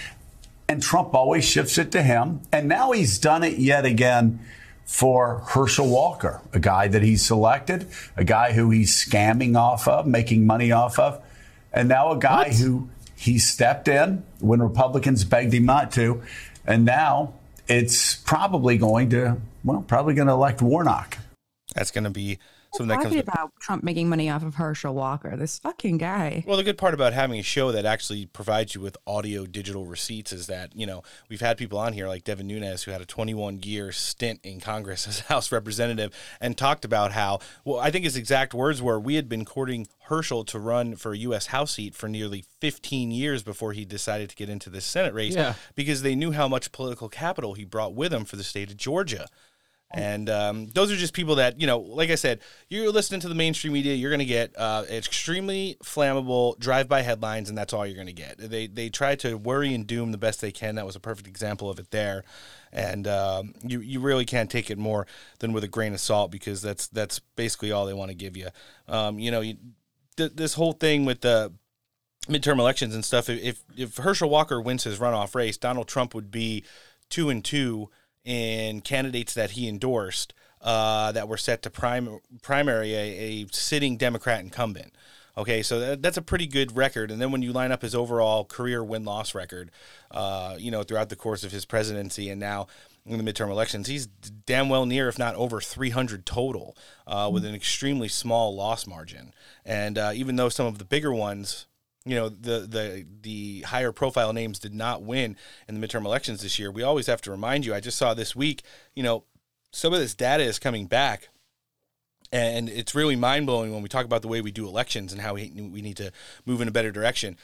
80% of Michigan, 60% of Pennsylvania, 60% of Georgia had, on the Democrat side, those percentages of the entirety of their vote electorate in by the first week of October of this year. That's that's pretty much just mailing it in. Like 80% of Michigan Democrats had their votes in before October 1st. Georgia and Pennsylvania were obviously a little bit after because of when early voting starts. Same thing in Arizona. 64% of Democrats voted before, before a month out from when Election Day was. Definitely before they saw John Fetterman in glistening action. Yeah. So, that's just things to take into consideration. They want to disenfranchise what voting on Election Day looks like, but then they'll go back and talk about only Election Day when the results come in, knowing that they've stacked the chips in their favor, like sometimes 2 months in advance. So we need to, you need to understand what they're telling you and how it really needs to get broken down. I saw on, I think it was Boomer Sweats yesterday, Monica Crowley and Jim Jordan were on for a panel talking about the Trump announcement. Let's hear them weigh in with some commentary. Before we go back to the president. Because they wouldn't accept them. They would put planes on. Yeah, isn't it remarkable, Sean and Jim, that on the same night President Trump files and announces for president, the Republicans secured the majority in the House of Representatives. Yeah. So, look, President Trump has taken a severe pounding over the last 7 years. I've never seen anything like it. It is a miracle that the man is still standing. And he's certainly taken a pounding over the last week or so after the midterms. But this man has always put the forgotten man and woman first. When he said that line tonight about this is not my campaign, this is our campaign altogether, it reminded me back in 2016 when Mrs. Clinton had a slogan that said, I'm with her, and Trump turned around and said, I'm with you. And that kind of fighting spirit for the American people, and it's not just a campaign promise anymore. He has a long track record of being president, actually delivering for the forgotten man and woman. That's the kind of thing he is resurrecting tonight. He has turned the page on 2020. This was a forward-looking address based on policy and principle and hope for delivering America out of this historic catastrophe known as the Biden presidency. Let's get some quick commentary from. I think, first of all, inadvertent Garrison button. You didn't see where she was going with that, Noah. But no, I was Garrisoning the pounding. Oh, there you go. Yeah, she was hitting it pretty hard, and she's got a little shakiness to her voice. She reminds me of all my great aunts. There we go. And I think that Monica kind of hits it on the head. She talks about the forgotten man and woman, the blue-collar middle-class people that Donald Trump obviously talks about. We've heard, Governor Huckabee talk about it as well, Jason Whitlock in part of the cold open. And then, we're going to start seeing these people who are already elected officials, ones that enjoyed being part of Trump tickets in years past, jump on board with endorsements. And I think one of the ones I saw that was better than average was Alabama Senator Tommy Tuberville, who joined the Trump Save America circuit down the home stretch and, gave some pretty fiery speeches in regards to Trump-era policies throughout the course of the, midterm election season. And we're going to see a lot more of these people who are Trump adjacents jumping in here, I feel. We've already seen, I think, Senator Kennedy, obviously Jim Jordan, most of the House Freedom Caucus has come out there and already voted or endorsed President Trump. You've got Representative Donalds was in there as well recently. And you're going to see these people start piling on as they're starting to build a delegation of people who are going to be working alongside him, heading into the general election season and moving forward with endorsing him and making sure that he's got a lot of support, which is what he's going to need moving forward. Let's hear the senator from the great state of Alabama. So here we go, Senator. Your reaction, are you going to back Trump for 2024? 100%. You look at what he did, Maria, before he was kicked out of office. He had this country going in the right direction. He's not a politician. He stood up to the mainstream media. They don't like him. I can understand that, but he stood up for the American people. Look where we're at now. I've been up for 2 years since President Trump lost. This is devastating. We just elected this group to run this country again for 2 more years. We're getting ready, if we're not already in a recession, it's getting ready to get really bad. You can't run a country or this entire planet without fossil fuels, but they're hard-headed enough to try to get it done. The American people elected the Democrats to run the government again for 2 more years. This will be devastating because the repercussions of what's going to happen, a lot of money's out there. They flushed $5-6 trillion over our budget into the economy. People felt good about that, had money in their pocket. Yeah. Money's not going to be in their pocket here in a couple of years, and it's going to get really rough. Yeah, well, what's wrong with the Republicans? I mean, they can't stick together. Mitch McConnell, holding the purse strings throughout the whole. Yeah, that's something that we're going to have to look at moving forward as well, because, it's one of the biggest problems that we outline there. And as we shift gears, because I did tease, it wasn't the only announcement that happened over the course of the last 48 hours. There were some big ones up on Capitol Hill yesterday. But before we get to the actual announcement, let's hear about all the serious business that was going on up on Capitol Hill yesterday. Madam Speaker, I rise today in honor of Transgender Awareness Week. Trans Americans made history this year by running and winning in more elections than ever before. Breakthrough representations in media have led to historic numbers of transgender and non-binary characters on screen. In many ways, transgender Americans are more visible than ever. And at the same time, the trans community has been forced to withstand severe attacks. From laws that would strip fundamental rights to dehumanizing vitriol deployed by elected officials and public figures. These attacks treat trans people as threats to society rather than neighbors, parents, children, friends, and loved ones. There are more than 2 million people in the United States that identify as transgender or non-binary. Trans Americans exist in all walks of life, all across the country. This Transgender Week, I call on my colleagues to turn awareness into action. And to the trans community, you have allies in Congress. And let it be known that there's been no greater friend of trans people in this country or LGBTQ people than Speaker Nancy Pelosi. Oh, and we will not cease to fight, to protect, and advocate for our transgender siblings, not just this week, but all year long. I wasn't sure what that clip was initially. I was waiting for the punchline. Serious business. Serious business. That's really? It's on the floor of the Senate. Pandering. Mm-hmm. Like pandering with a capital P. 0.6% of the population. No one cares. Florida Senate. No one cares. Go do whatever you want to do. Leave me alone. I don't care. I don't care. Just leave me alone. My husband yesterday too. It's just so ridiculous at this point. Yeah, it's ridiculous. It certainly is. Just go live your life. Be happy. Be happy. Don't make me unhappy by you needing me to participate in your life. Just coming across the wire right now. We're in the nearly the 11 o'clock hour out here on the West Coast on Friday. U.S. Attorney General Merrick Garland has just announced that the Department of Justice is coming to a decision soon on whether or not to create charges related to multiple Department of Justice probes into Donald Trump. That's literally the headline that just came across the wire here. Charges? Yeah. What? For what? My God. Who knows? Speaking of someone that would usually be at the tip of the spear of that bullshit, soon to be former Speaker of the House, Nancy Pelosi, had a big announcement yesterday. Let's hear the Wicked Witch of the West. When I first came to the floor at 6 years old, never would I have thought that someday I would go from homemaker to House Speaker. In fact, I never... Is that a turkey? In fact, I never intended to run for public office. I wish you hadn't. Mommy and Daddy taught us through their example that public service is a noble calling and that we all have a responsibility to help others. In our family, my brother Tommy then became mayor of Baltimore also.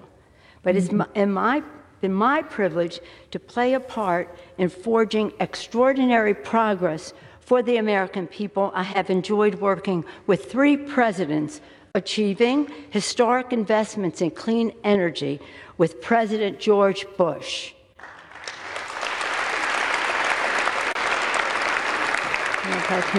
Transformative health care reform with President Barack Obama.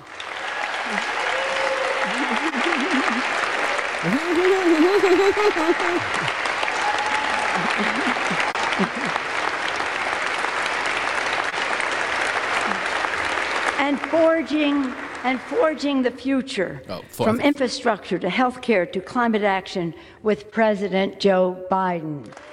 Thought she was going to say foraging for berries in the jungle. She's forgetting the president. I can't remember who it would be. Yeah, which one?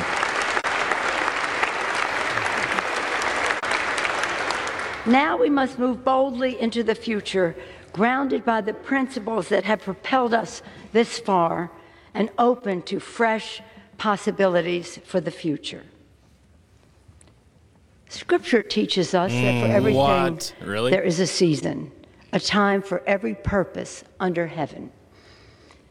My friends, no matter what title you all, my colleagues, have bestowed upon me, speaker, leader, whip, there is no greater official honor for me than to stand on this floor and to speak for the people of San Francisco. Oh, God. This I will continue to do as a member of the House, speaking for the people of San Francisco, serving the great state of California, and defending our Constitution. And with great confidence in our caucus, I will not seek re-election to Democratic leadership in the next Congress. Hear, hear. For me, the hours come for a new generation to lead the Democratic caucus that I so deeply respect. And I'm grateful that so many are ready and willing to shoulder this awesome responsibility.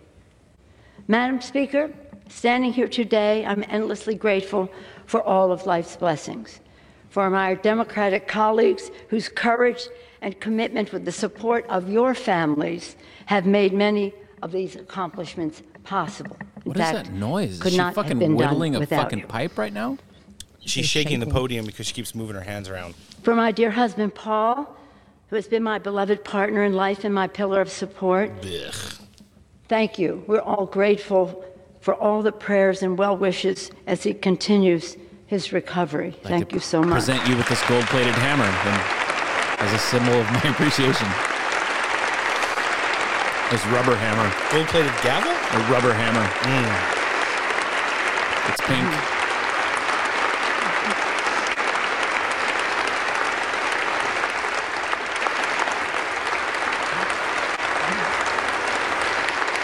All right, that's enough of that. Her fucking weird, like, yodel, giggle, gobble that she's doing. It's funny. It's weird. She looks and sounds exactly like my grandma, because my grandma was a 100-year-old Italian woman, too. They have the same hair, same body shape. Faces are obviously different, but they even shaky hand talk, and then the little gobble waddle thing they got going, and the like self giggling. Towards the end, that's how my grandma would talk. She would, but thank God she's not going to be involved in leadership. It looked like a current House member who sits on the House Judiciary Committee on the Democrat side, Hakeem Jeffries, is going to be moving into her spot there, probably into Democrat leadership. And I still speculate that Nancy Pelosi probably will be stepping away from Congress as a whole at some point in the next year. We know Joe Biden has floated ambassadorship to Italy out there, or it just might not be worth it. We have to see how this current House that's coming into the next Congress is going to be. We've seen a lot of stuff going on in regards to challenges to leadership. We've got some new developments today on Friday, which I saw this morning on the news, which I think are amazing, coming from the House Freedom Caucus in regards to Kevin McCarthy versus Andy Biggs. And no one better than to montage it into the sunset was Tucker Carlson last night, who wanted to take a take on some of Nancy Pelosi's greatest hits. Let's wrap up News 1 with the Tucked one. So Republicans, we learned last night, will control the House of Representatives come January, and that means that 82-year-old Nancy Pelosi will not be the Speaker of the House anymore, no longer third from the presidency. Today she announced she will not seek a new leadership role in the new Congress. America, thank you very much. With great confidence in our caucus, I will not seek re-election to Democratic leadership in the next Congress. For me, the hour's come for a new generation to lead the Democratic caucus that I so deeply respect. And I'm grateful that so many are ready and willing to shoulder this awesome responsibility. Well, obviously, this moment calls for a Pelosi tribute. We could have gone hours. We have that much tape, but we got it down to just a few moments. Here are just a few of her greatest hits. To be clear, you're not taking any arrows out of your quiver. You're not ruling anything out. Good morning. Sunday morning. And as a Catholic, I resent your using the word hate in a sentence that addresses me. I don't hate anyone. I was raised in a way that is a heart full of love, and always prayed for the president. With all due respect, and we've known each other a long time, you really don't know what you're talking about. Her ripping up the State of the Union. Or, wishing she could punch Just Donald when you Trump. think you've seen it all, the children will pay for the president's wall. He comes in with doggy-doo on his shoes, and everybody who works with him has that on their shoes, too, for a very long time. Did they step on it in your office on January 6th? Nah. Ireland's sorrow and pain is now the Ukraine, and St. Patrick's name is now Zelensky. I forgot about that one. That's bad. We do not say open sesame. We say open Biden. That's our magic word. Oh my gosh. Open Biden. I love it. Oh, Tucky was open borders. He was before a live audience last night. He also sat on the very uncomfortable the whole time because they go off the rails. The round table that they have on Gutfeld afterwards. Just in case you missed it last night. I mean, I only watch it when they have decent guests. I watched it because Tucky was on Gutfeld, and they kept throwing it back to him, asking about like fucking aliens and all this other weird bullshit. And you could see that it was not in his wheelhouse, even though he did do the documentary on it about the cows getting turned inside out, and it made for some good. Tyrus was really helping them all pull the segment back to normalcy at several points, believe it or not. But yeah, that's where we're at. So, Donald Trump has announced his candidacy for the 2024 presidential election. Nancy Pelosi have been defeated. I just saw they made it official finally. Lauren Boebert's Colorado 3 House race was called today. There is going to be a recount, but she still is up by a favorable margin. The AP has called the race for her, so she's won re-election. We are currently sitting at 219 seats on the Republican side to 211 on the Democrat. And then obviously the U.S. Senate is 50-49 Democrat with the Herschel Walker runoff coming into, up on December 6th. So we'll just have to see what happens, who's going to be involved, and where exactly we go from here. Joining us next on the show today, he works on tech policy at the Heritage Foundation. He's one of our good friends. Looking forward to having an awesome conversation with him. Mr. Jake Denton, thanks for joining us on the show. Yeah, thanks for having me back. How's everything going on your end? Just for our listening audience today, he's got the upgraded podcast studio today. You'll hear that studio quality sound. Sounds great. Looks great. Yeah, no, it's good to be in the studio. It feels a little more polished, getting out that good product.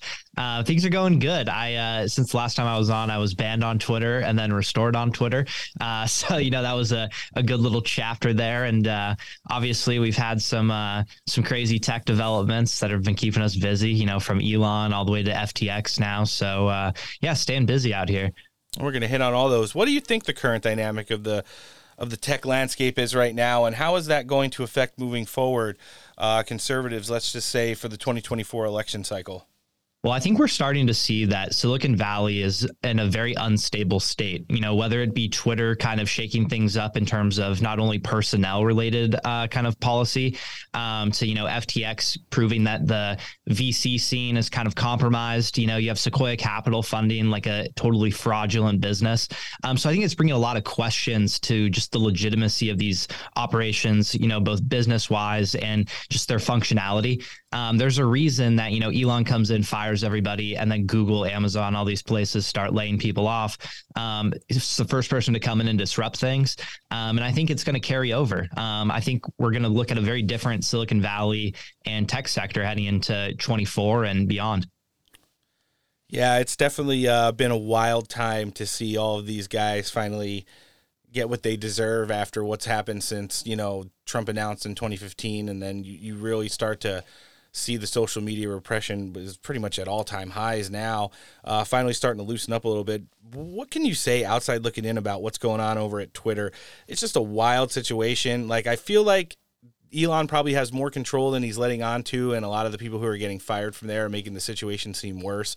I mean, he did tweet yesterday and showed some receipts on usage for the app being at an all-time high. He also tweeted late last night a picture of like him with the Twitter logo over his face, like doing the peace sign at the grave for Twitter. And I thought that was an absolute Chad move by him, but he's kind of rubbing it in the face of all these people who are saying it's going to be just a bad investment and an ultimate failure. I don't necessarily think it is, but how do you look at it? Yeah, I think, the outrage from the employees, it's a good representation of what regime change looks like. I mean, for a lot of us, the 2015, 2016 Trump transition is a distant memory now. But if you recall, there was, similar kind of, whether it be the State Department or other, big state kind of entities, you had bureaucrats kind of tweeting out and showing their outrage and undermining the Trump agenda. It's the exact same thing we're seeing here. It doesn't kind of invalidate what Elon's plans for the platform are. It just kind of reaffirms them. These changes are long overdue. Getting rid of these people is going to help the platform. It just takes time, so it's important he sticks to his guns and follows through with these personnel changes and, restoring free speech to the platform. But you're going to have to endure a lot of these kind of rogue coders that have lived in a fantasy world for the last, 6 to 10 years. It's time for things to change, and I think he's going to bring that change. No, I think so as well. It might not always be exactly the way we want it or how we might have hypothesized about it going in. Like he did announce today that full features for, some accounts like the Babylon Bee were going to be restored, but he did also make an official statement that's saying Alex Jones will not be allowed back to the platform. That's just in the last 30 minutes I saw. So, we'll have to see. I think that moving forward now, one of the things I wanted to ask you about it, we talked about it in our messages yesterday. So we've seen a lot of conservatives kind of abandon these mainstream platforms, let's just say Instagram, Facebook, and Twitter, for the likes of like True Social, Gab, and Getter. Although those places are good, anyone who frequents them enough will see that they can be very echo chamberish a lot. And when it gets to getting the message out there for, let's just say, walkaways, independents, and, moderate Republicans, they're not going to be able to reach them like they can. Moving forward and looking at the 2020 general election cycle, do you think that, traditional Republicans, let's just say presidential nominees even, are going to have to return to these mainstream platforms to get their message out there and have a success rate in the elections that they probably aren't going to have if they don't? Yeah, so I think it's important to differentiate between the two populations. You had the people that were forced off of these platforms, right? You had President Trump removed from Twitter, Facebook, all those.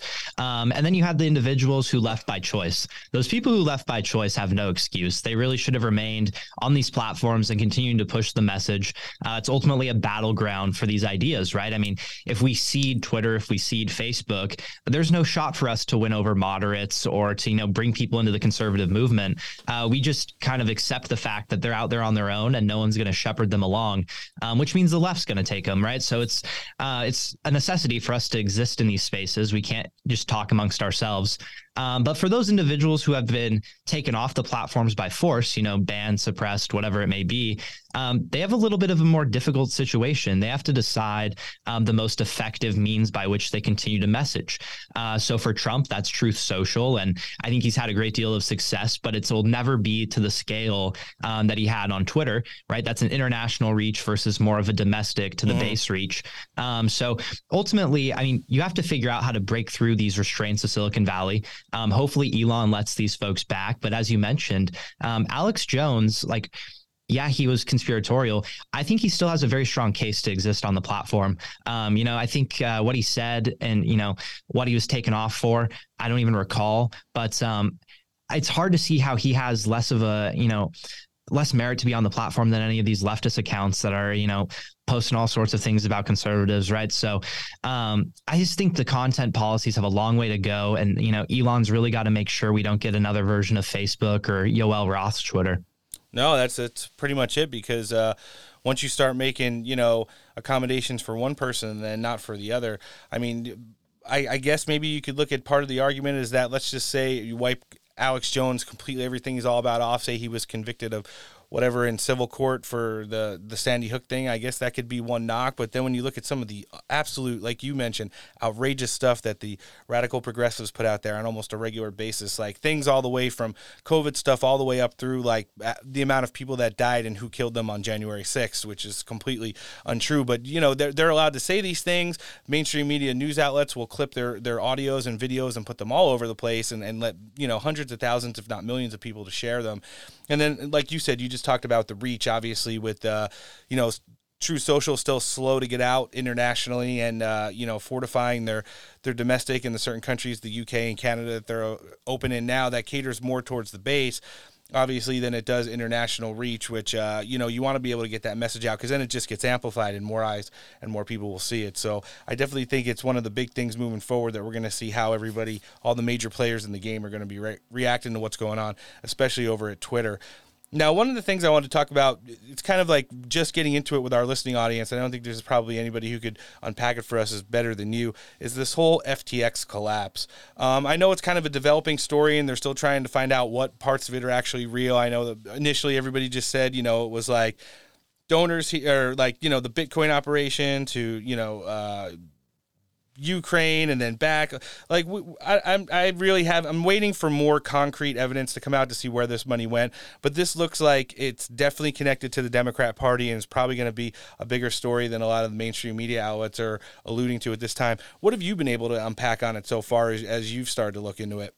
Yeah, so it's been a whirlwind, and you really have to give credit to these Twitter journalists, right? Not like the establishment Twitter journalists, but these kind of independent, usually anonymous accounts that have dug deep into the story. That's where all of the information has come from, and it's almost all been verified as true.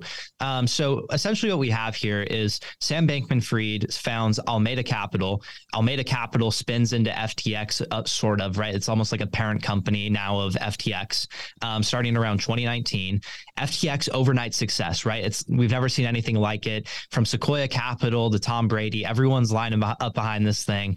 And it just rises to almost a monopoly level within the United States. Everyone is using it as their primary crypto exchange. And then right after the election day, it collapses. And we're trying to sort through the rubble here. But kind of what we found is that, customers put their funds onto FTX. FTX transfers those funds to Alameda Capital. Mm-hmm. Alameda Capital then loans those funds to Sam Bankman-Fried. Sam Bankman-Fried then donates those funds to far left causes, whether that be political action PACs that his family runs. So something like Mind the Gap, which his mother runs. It's the largest PAC out of Silicon Valley. Yep. They're usually looking at a war chest of around $200 to $300 million that goes exclusively to leftist candidates. His brother, who I exposed on earlier this week for working for Sean Casten, a member of the Financial Services Committee, he actually now runs a similar type of far left PAC called something like Preventing Future Pandemics. which it's like you couldn't even make this stuff up, right? Believe it or not, his aunt actually worked for the World Economic Forum handling pandemic preparedness. Oh, great. Perfect. It's like this family, like, it's almost eerily similar to the Biden family, right? It was like, one person succeeds and then everyone gets these like shady back end deals to where they can, profit themselves. There's a funny article in around 2020 from Vox talking about how is this Barbara Freed woman, this obscure Stanford law professor, running, these biggest PACs in Silicon Valley. And then we all come to find out, oh, that's actually Sam's mom. And, she's basically a benefactor of this corruption here in Washington. But I think across the board, what we're seeing here is this wasn't a company. This wasn't like a legitimate business operation. This was just a money laundering criminal enterprise. They didn't take bookkeeping. In their day one affidavit, they couldn't even present the employees that work at the company. There's no records of anyone working there. There's no bookkeeping on what bank accounts they had open. It's like completely illegitimate. So I think we need to all push on this. We can't let anyone escape from the implications here. If you took money, if you were taking lobbying meetings, you need to answer for this. You should never have platformed these people. Yeah, I just look at the situation, and it's part of the reason why I haven't been able to like deep dive into it. I just go back and I start watching sound clips of this guy's interviews and his girlfriend, and they are just hot messes. And when you talk about the amount of money that exchanged hands between his organization and the Democrat Party, the potential for it is just astronomical. I mean, I know they're already looking to investigate the Biden crime family once the new Congress is sworn in the beginning of January, but this can't be too far behind it. No, and it's really difficult for me to see a world in which we escape from this story, right? I mean, I think they're already showing signs that they want to. You have the New York Times giving them a puff piece, saying it just grew too fast, but he's still a genius. There's no shortage of these accolades floating around of his intellect and his business competence. But at the end of the day, this was a giant fraud. He's speaking with at an event with Mike Pence, Secretary Yellen, right? Like these big establishment folks. And that can't be excused. I mean, this guy is legitimately a criminal. He's probably going to zoom in from the Bahamas because he can't be in the U.S. because you'll get instantly arrested. Yeah. The New York Times is platforming him. So that's like it's an issue that we really need to kind of dive into here and not let people escape it. Congressman Nels is doing a great job in terms of keeping the pressure up. I think he's really going to spearhead this. But yeah, all hands on deck for this for sure. No, it's definitely something that, and that's the best part about it, where, we're going to go back and look probably decades into the Biden crime family once Congress is sworn in January. This is a lot fresher stuff just in the last couple of years and how fast it grew, how fast the money changed hands. It shouldn't be that hard to go and find stuff in this digital age on something like what happened at FTX. And it's just absolutely crazy about how it just spiraled out of control and then evaporated almost overnight, like you said. Now, Jake, the last thing I wanted to touch with you on, it's pretty important moving down the road here. We were talking about general election campaign before we started recording today. Moving forward, tech policy is going to be a huge part of anyone who's deciding to throw their name in the ring for 2024. President Trump already announced, as you well know, on Tuesday of this week. So, being up and cutting edge in the digital age is something that he's going to want to be at the forefront of. What is some of the stuff that you're excited to be working on tech policy wise moving forward as we're getting ready to kick off the general election season already still in 2022?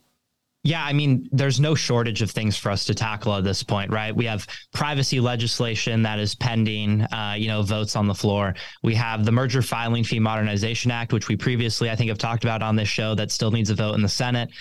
We have all sorts of antitrust related pieces of legislation that we can push through. So I think the big focus here and what I'm kind of most eager to do is expand this Tough on Tech coalition.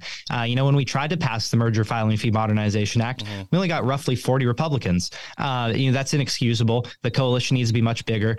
I think if you're campaigning on these issues, if you're messaging, if you're getting on Fox News and telling folks that you're the tough on tech guy, you have to own up to it and you actually have to vote that way. So, making sure these members understand what's in these bills, how it affects their constituents is definitely like the top priority for us heading into the next Congress. And there's, just a ton of great bills for us to get behind. So, making sure these freshman members really hit the ground running is a top priority for sure. No, I love it. And it's like you said, I'm just using my own basis here, but I think more than 40 Congresspeople will be looking to jump on board with this next time you guys are proposing something similar, probably something better after all the crap we've seen over the course of the last just a few years now. Jake, we want to be able to direct all of our listenership to follow you. If they're not already on social medias, obviously direct them over to the Heritage Foundation. We'll link everything in the show description today. Yeah, no, I'm at real, the letter J, Denton on Twitter. I'm back and I'm active. You know, they let me out of Twitter jail. I've also, in the meantime, since being banned, made a Truth Social account. So you can find me over there at Jake Denton, just my name. But yeah, those are my platforms. You can find me on the Heritage website. I'll be covering this FTX stuff for as long as it keeps coming. So if you're curious about the political implications and kind of the corruption here, give me a follow and content will keep coming. Quickly has become one of our favorite guests doing tech policy over at the Heritage Foundation. Mr. Jake Denton, thanks for coming back on Steak for Breakfast today. Absolutely. Thanks for having me. You have to beat them at their own game. And we just have not done that. And this comes back to your leadership point, right? Is that what Donald Trump really should do right now about that failure of leadership coming from the RNC, in particular in dealing with these sorts of things, is he should march into the RNC with his people, say, we're coming in here, we want to audit the systems here, find out whether you guys are even playing the same game as the other side. Because they're not, by the way, John. They're not. They're not playing the same game digitally, in digital ads. They're not playing the same game in terms of how much money they spend, how it's deployed. They're not playing the same game in terms of their get out the vote operation. So Trump should take a team into the RNC. He should then come back out the next day and say, okay, look, we had a look around. We wanted to make sure that this operation was running correctly for when I'm the nominee. And he'll say, it's not running correctly. And therefore, we feel like new leadership is necessary. And if they don't want to change the leadership, what they have to do is Trump should appoint a people's champion of his choosing to go and sit in the RNC every day, like the financial firms in London have an ombudsman sitting in there every single day and just calling flags every single day and saying this is not the way this thing should be done. Because the problem is right now it's an echo chamber in there. Mm-hmm. It's an echo chamber on Capitol Hill, certainly an echo chamber in the RNC. And all of them will protect one another, and they'll certainly all protect Ronna McDaniel because they know if she goes, the entire staffing apparatus in that place goes, all of the consultants that they use goes, all of the lawyers that they use goes. So there is an industry now that is interested in keeping Ronna Romney McDaniel in situ over at the RNC. So you're right. The road to 270 is extraordinarily hard. I will remind the audience that it's just as hard for any other candidate on the right that it would be for Donald Trump. That is maths that currently, I'm afraid, doesn't add up. That's some hard truths and apparatus appreciator. Good friend Raheem Kassam on the John Frederick show yesterday talking about the apparatuses, the echo chamber, and non-work for the American people that they're doing over there. And I don't necessarily disagree with it. Listen, for 2 trips down to Mar-a-Lago in the last 2 weeks, I definitely think that Mr. Kassam has had some FaceTime with Papa T. And if you're pretty naive to think that some of those ideas that he's been talking about on everywhere from this show to John Fredericks and beyond aren't some of the ones that he's pumping into Donald Trump's ear, knowing how difficult the pathway is for Republican candidates to get to that 270 mark. What do you think, Noah? Says a lot of truths there, and definitely is something that you have to take into consideration. His analysis is usually pretty spot on. Like what he's saying makes sense. He makes references to similar things that are easy to understand. Like he's squared away. Antoinette, what were you going to say? No, I said I agree. He's usually spot on and on point, and he breaks it down always very well. Yeah, for as brilliant as he is to be able to use terminology like McLeadership and the people's champion when talking about the overwhelming deficiencies at the GOP and the RNC, then no one does it better than Mr. Raheem Kassam.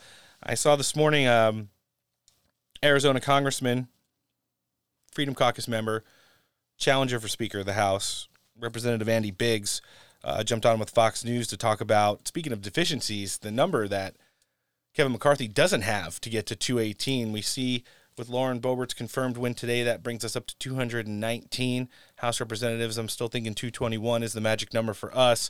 But let's hear Representative Biggs talk about what's going on with the McCarthy vote right now. We don't know if he's going to fight this administration with everything that he has, every tool that he has. We don't know if he's going to use every leverage point. We don't know what the policies are that he's going to advocate for. And quite frankly, we just don't know what's going to go on with him as the Speaker of the House. And that needs to be determined. And I think what you saw today was well beyond the Freedom Caucus, because you had a few members of Freedom Caucus that supported him, but you had other members who didn't support him, who are not members of the Freedom Caucus. So it's a long way to get to 218, and he doesn't have it yet. No, he doesn't, and I don't know if he's ever going to get there at this rate. That's a hill I wouldn't mind dying on, having somebody else besides Kevin McCarthy as Speaker. Do we eventually have him make enough concessions and then go public about it that he's tolerable enough to get that vote? Who knows? But as it stands right now, he's well short of the 218 mark with just 219 Republican House representatives.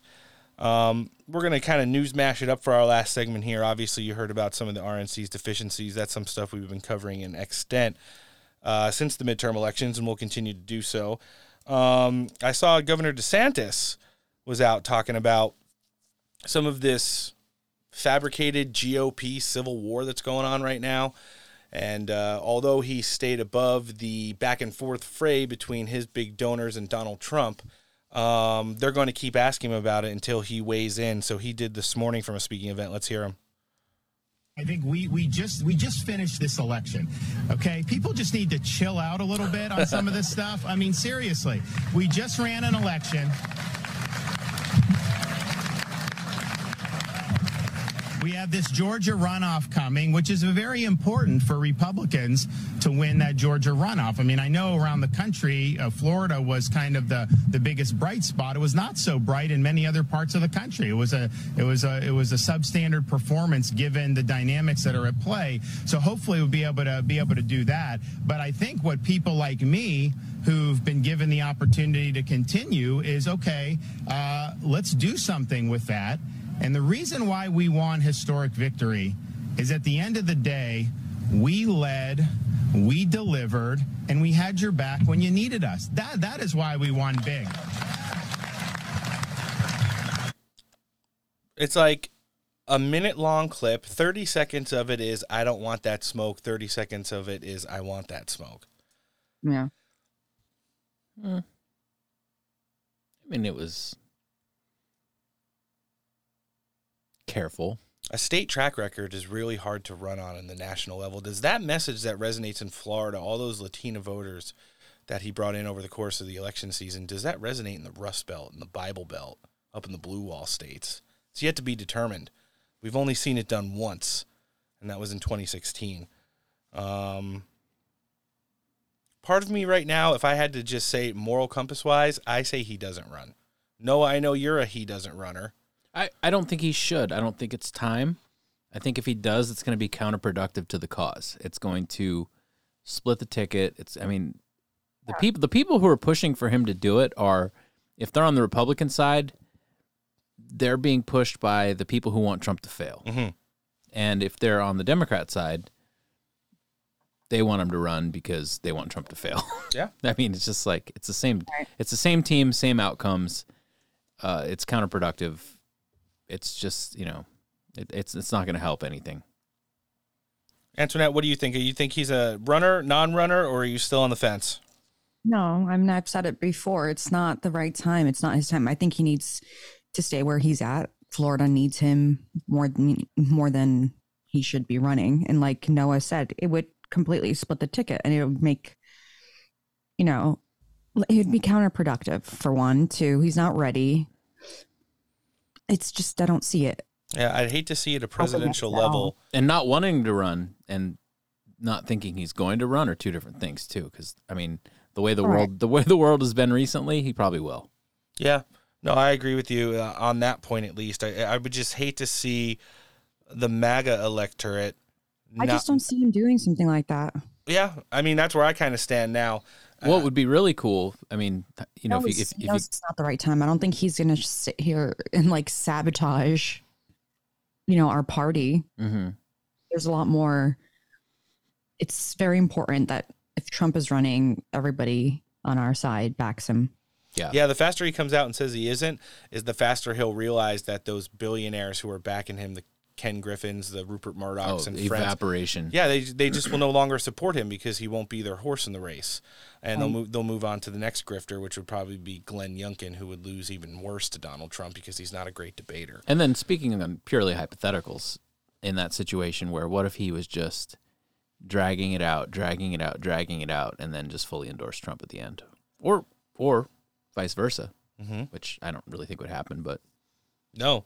It's interesting to see. He did mention that Senate race. There is a big one in Georgia, and the balance of power in the Senate right now sits at 50 Democrat, 49 Republican, with the Herschel Walker runoff coming on December 6th. What possibly, we've already heard on the House side yesterday, before Nancy Pelosi's speech, what's on the Democrats' agenda moving forward, and that's trans rights. What could the Senate side be working about that's like comprehensively amazing for the American people? Senator Schumer was outside Capitol Hill yesterday. Let's hear what he had to say. I can't wait. Now more than ever, we're short of workers. We have a population that is not reproducing it on its own with the same level that it used to. The only way we're going to have a great future in America is if we welcome and embrace immigrants, the dreamers, and all of them, because our ultimate goal is to help the dreamers, but get a path to citizenship for all 11 million or however many undocumented there are here. Or however many. We all know it's north of 30 million. Yeah, I mean, 11? That's a 1990s reference right there. That's... Yeah, laughable, just knowing what we know what's going on right now. The Offspring were on the radio. Maybe he just means the ones that came in this year. You could still watch Headbangers Ball at night. Ooh, remember when MTV had music videos? Well, that's pretty much when there was 11 million illegals in the country. So, yeah, so that's what your senators on the Democrat side are looking forward to. As we've always said, comprehensive immigration reform means blanket amnesty, bigger than Reagan amnesty. It's ridiculous. And there is no escape. As much as I'd like to hope that Joe Biden doesn't have much of escape.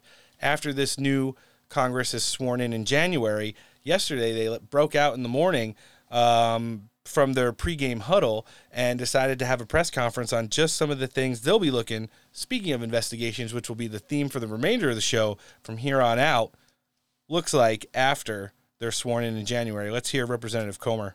Report, or SAR, is a document a bank must file with the Treasury Department when a transaction is suspected to be related to money laundering or fraud or other types of criminal activity. According to media reports, the Biden family accumulated over 150 SARs. One SAR generated by an American bank to the Treasury Department connects Hunter Biden and his business associates to international human trafficking, among other illegal activities. The money that was being made from foreign principals in the same room as Joe Biden was increasingly spent on furthering illegal activity.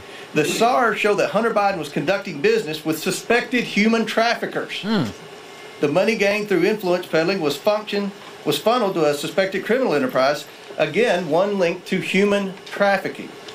We have repeatedly called on the Biden Treasury Department to release additional financial documents to committee Republicans, but thus far Treasury has refused. We want to know what the Biden administration is trying to hide from the American people and why they are not being transparent.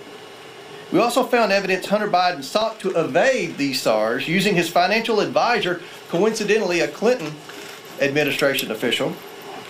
We will continue to pursue all evidence, and specifically the SARs and bank records in the new Congress.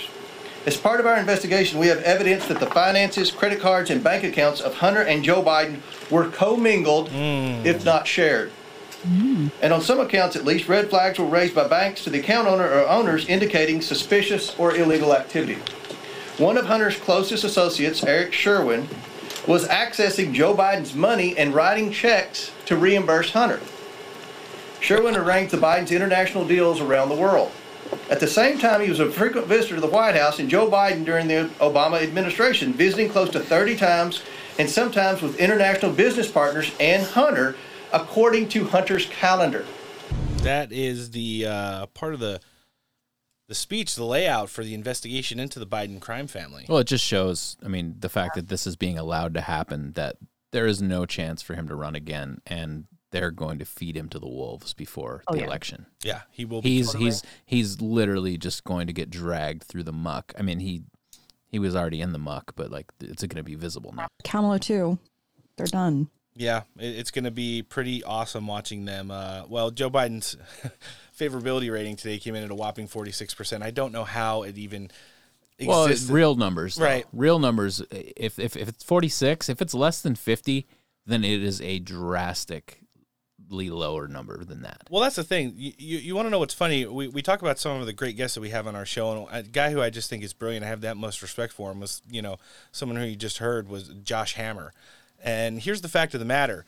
He starts talking about those polls that have DeSantis up favorability-wise and candidate quality when you compare him and Donald Trump, right? Those are the same polls that 3 weeks ago that were telling us Kari Lake was up by 11% in the fucking Arizona gubernatorial election. They're literally the same pollsters. Yeah. So they're going to feed you. They feed you what you want, and then they give you nothing. And, it's funny that we'll rely on some things that we know, just like 2 weeks ago, literally snapped the back of some of the biggest horses in the midterms. But Jim Jordan would follow, and he's salivating to be the head of the Judiciary Committee after the start of the new year. Let's hear about some of the stuff that he's looking coming off the back of Representative Comer. Operation. Well, first they haven't responded to any of the correspondence, any of the letters, any of the inquiries that came from Ranking Member Comer. Second, they changed the suspicious activity report process and protocol. And third, they've now set up a committee, according to reporter, I don't know, maybe they're in this room, the report in Politico, that said, they've set up a committee to attack us and to come after us. So, I don't know, you guess. They're probably not gonna work with this too well, because they certainly haven't. They've done things that really are unprecedented, changing the SARs and setting up that's pretty impressive. Should President Biden be forced to come and testify? Look, I would say one other thing. One of the most important things we can, I guess I've said it a couple times, one of the most important things we can do is do the work that needs to be done so that we can hopefully have a Justice Department that doesn't operate in a political fashion. That's my focus. I think it's everyone's focus. So I think that's pretty darn important to the American people. Mr. George, just a quick follow-up question on that particular point. There's Main Justice, and then there's Mr. Weiss in Delaware, who, as you know, was appointed by President Trump and initiated this investigation under the previous administration. Just generally, because some of these suggestions that have been made in terms of the investigation moving towards President Biden have not apparently, we haven't uncovered any evidence that is currently being discussed in front of the grand jury in Delaware or in that particular office. Do you have confidence, forget the larger question of the Biden Justice Department, do you have confidence that Mr. Weiss is doing a thorough job in his investigation? All I'm going to say is there shouldn't be politics anywhere. It should be driven by the facts, the law, the Constitution. We've had over 14 whistleblowers come talk to us. Every single one has said, at the highest levels of the Justice Department here in D.C., the Washington field office and in the Justice Department here in D.C., that is where the politics are involved. That is where the political decisions are being made. We have a concern with that. That's what we're focused on. So they're saying that the suspicious activity report, which is what a SAR stands for, yes, they're being changed and altered. Yeah, they're being after the fact. Over 150 of them they saw.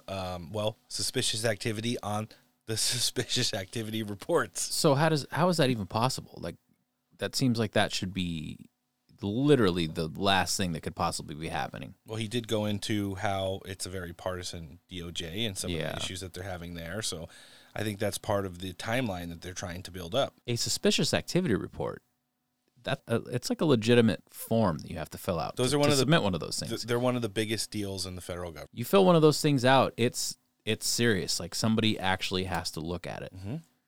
And unfortunately, if you're looking at your own team, then Senator Ted Cruz weighed in on the potential House investigations into the Biden crime family. Let's hear him give some commentary on it. Well, listen, I think it's very important that we finally have congressional oversight of the abuses of this administration. That's one of the most important consequences of Republicans taking the House. And Jim and James are both exactly correct that the focus needs to be on Joe Biden. You know, we've seen the Biden Department of Justice engage in abuses of power. I just wrote a book, came out a couple of weeks ago, called Justice Corrupted, How the Left has Weaponized the Legal System, that talks entirely about how Barack Obama and Joe Biden turned the Department of Justice and the FBI and the IRS into politicized and weaponized tools to target their enemies. And as you know, the Biden DOJ has been leaking that they're considering and intend to indict Hunter Biden. Let's be clear. That story is not about a poor, troubled soul who has substance abuse issues. That's what the DOJ is trying to make it about. They're saying, well, we're going to go after him on drug charges or tax charges, all of which are personal to Hunter Biden. The real issue and what the focus of congressional inquiry needs to be, and I'm glad to hear just moments ago that it will be, is on the official corruption, on the evidence that Joe Biden was part and parcel involved in official corruption. For example, we know that Hunter Biden was on the board of Burisma, a Ukrainian natural gas company. He didn't speak a word of Ukrainian. He didn't know a damn thing about oil and gas, but they paid him $83,000 a month. And the only reason they paid him that was because Daddy was vice president, and not just vice president, but Obama had put him in charge of Ukraine in particular. And the corrupt oligarch that owned the natural gas company was being investigated by Ukrainian prosecutors. And Joe Biden went to the head of Ukraine and said, you either fire the prosecutor or we're going to hold up $1 billion in U.S. aid. And as Joe Biden famously said in a televised interview, well, son of a bitch, they fired the guy. They fired the prosecutor investigating the corrupt oligarch who was paying Joe Biden's son $1 million a year. That's what he was being paid for. And so that needs to be investigated. And that doesn't even begin to touch the Chinese communist who paid millions to Hunter Biden with, as you know, the phrase 10% for the big guy. That is why it is a matter of public concern. Not that he has substance abuse problems, but that his dad was on the take from enemies of America. That is worthy of investigation. I'm glad to see the House will be doing it. Yeah. Yep. It's going to be a lot of layers on that onion to peel off. And you got Joe Basements at the center of it and the first son. They're going to eat him. I'm calling it now. I think so too. I mean, just like how we see everybody that's on their way out just gets shit on and destroyed. Yeah. You guys remember when $1 billion to Ukraine was a lot? What is it at now? Like 60 billion? It's closer to 70, I think, right now. And one of the things that I think the House Republicans did we just stop updating border walls just because it's pointless now? No, we're not there. Remember, we're in that gray area where we're not going to have money flying around. We did go from 0.25 to 0.75 last week at the 31 plus total that we're currently sitting at. But just remember, Joe Biden proposed yesterday $37.5 billion more, so we'll be almost doubling that number if that gets approved. It's like gas prices. It's like, oh, good, gas is only $5 a gallon right now. It's like, oh, good, we're just gonna, $37 billion. That's fine. We'll just do it again. No big deal. That's cheap. Yeah, I just keep. Where does this money come from? Oh, it's from us. Well, you do have to remember now that we've seized back power of the House of Representatives, these things are going to have to go through them. Bills that big, money that allotted, will have to be appropriated and then designated for Joe Biden to sign. He can't just blindly send that. This last push is just to try to do it before it happens. So it's one last money laundering push because, I've been saying this from the beginning that the Ukraine is the biggest money laundering operation since weapons of mass destruction. Yep. And not only are you both right, someone actually weighed in on Capitol Hill today ahead of being sworn in January. Georgia Fighting 14th's very own Marjorie Taylor Greene. Of dollars be sent to defend another nation's border that is not our own. Every single day, our border is invaded by people from foreign lands and also by drugs. Over 300 people are dying every single day. Americans are dying every single day from fentanyl poisoning. Yet the Biden administration and this Congress has not done anything to protect our nation's border and the American people. Just to remind everyone, the building that we're standing in, the federal government and everyone's paychecks here is paid by the American taxpayers. And the American taxpayers and the American people deserve to have a secure border and deserve the protection of the federal government from the Mexican cartels that funnel drugs into America to kill Americans. I'm calling for an audit of every single penny that has been sent to Ukraine, including aid money and any other monies that have been given to the Ukrainian government to defend their national security, where our national security has been ignored. This must be done. It has to be done as soon as possible for the American people. They deserve transparency, and they deserve to see where their money is going.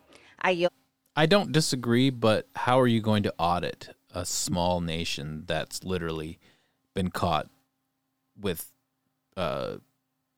political representatives' wives with suitcases full of money fleeing the country? That audit's argument would lead to us funding Ukraine. If they can't tell you where the money's going and they have no evidence that the money's being used for what they're sending it off for, then moving forward, how are we going to be able to appropriately fund that? I mean, I guess we know that they spent the money on that missile that they shot into Poland. Oopsie. There's some good memes that came out of those bad boys. It was Russia, Polish bros, I swear. Yeah. Trust me, bros, I saw it online. Or the Scooby-Doo when he's pulling off the mask of Putin and it's Zelensky underneath it. And, everything for. But all right, let's get away from potential. Maybe Ukraine was trying to say that it was actually just footage from a video game. That's a good point. And we've seen that one about several dozen times, a la Ghost of Kiev. Potential investigations and segue to current ones that are going on. We all know that Alejandro Mayorkas and disgraceful FBI director Christopher Wray have been up on Capitol Hill answering before a Senate Judiciary Committee last week. I saw some good ones yesterday from two of our favorites. Dr. Rand Paul's first before Josh Hawley. Let's hear him. Obtaining anonymous social media data and then using technical methods to pierce the anonymous nature of the data. Anonymous social media data? So you purchase data. People purchase data all the time, and we sort of tolerate it for advertisings and things because it's anonymous data. Are you purchasing what is said to be anonymous data through the marketplace and then piercing the anonymous nature to attach individual names to that data? Right. But when you asked about anonymous data, I was thinking more in terms of... No, I'm talking about data that is out there. And are you purchasing data and then piercing the anonymous nature of that data? So the manner in which we usually use the term commercial data is probably longer than I could explain here. But again, let me have a. So you will not answer the question of whether or not you're attaching names to anonymous data. I think it's a more complicated answer than I can give here. Of course it is. So far we're 0 for 2 with getting you to answer this, but you're pledging you will actually answer the question because you have to realize the frustration. We'll write you a letter and your team of lawyers will write back a 15-page letter that says nothing and you won't answer the question. These are very specific. This is whether you're obeying the law, whether we can have confidence. I want to have confidence in the evidence. We are obeying the law. Well, you're saying that, but we won't tell us the answer. I said so. We would, so you have to say yes. That's not what I said. No, you aren't telling me the answer, and the answer is: are you collecting data not compelled by a warrant? That would not be in compliance with the law, but you won't answer that you're not collecting that data. I said two things: one, we're following the law, and second, that we would have somebody follow up with you with more detailed, specific. So those are two specific questions: are you getting data from them that's not compelled, and then are you piercing the anonymous nature of that technically? Back and forth with this asshole. I don't know how he still has this job. Well, because he's playing for the right team. I hope that for now. I hope that Mitch McConnell is really enjoying that one race he couldn't have poured money in to get one of these senators over the line. That would have swung balance of power back to the Republicans, because this is the stuff that we're going to be up against for the next 2 years now. Yep. Senator Hawley was next, and he had a couple bangers. It was kind of a dump fest. And, well, I think the first one we'll touch on is, these pro-life activists that have been getting hemmed up by the FBI, and a lot of the January 6 cases we heard in our last episode that, Christopher Wray and Alejandro Mayorkas wouldn't talk about their confidential human sources on the ground day of, dressed like Trump supporters. Let's hear Senator Hawley open that up a little bit more. Whistleblowers who have come forward to members of this body, to members of the House, The FBI has been sending more than, in one instance, a dozen armed agents to a rural Pennsylvania home of a Catholic pro-life demonstrator to arrest him at gunpoint in front of his children in early morning hours, despite the fact that he posed no risk of violence or threat and had previously offered to turn himself in.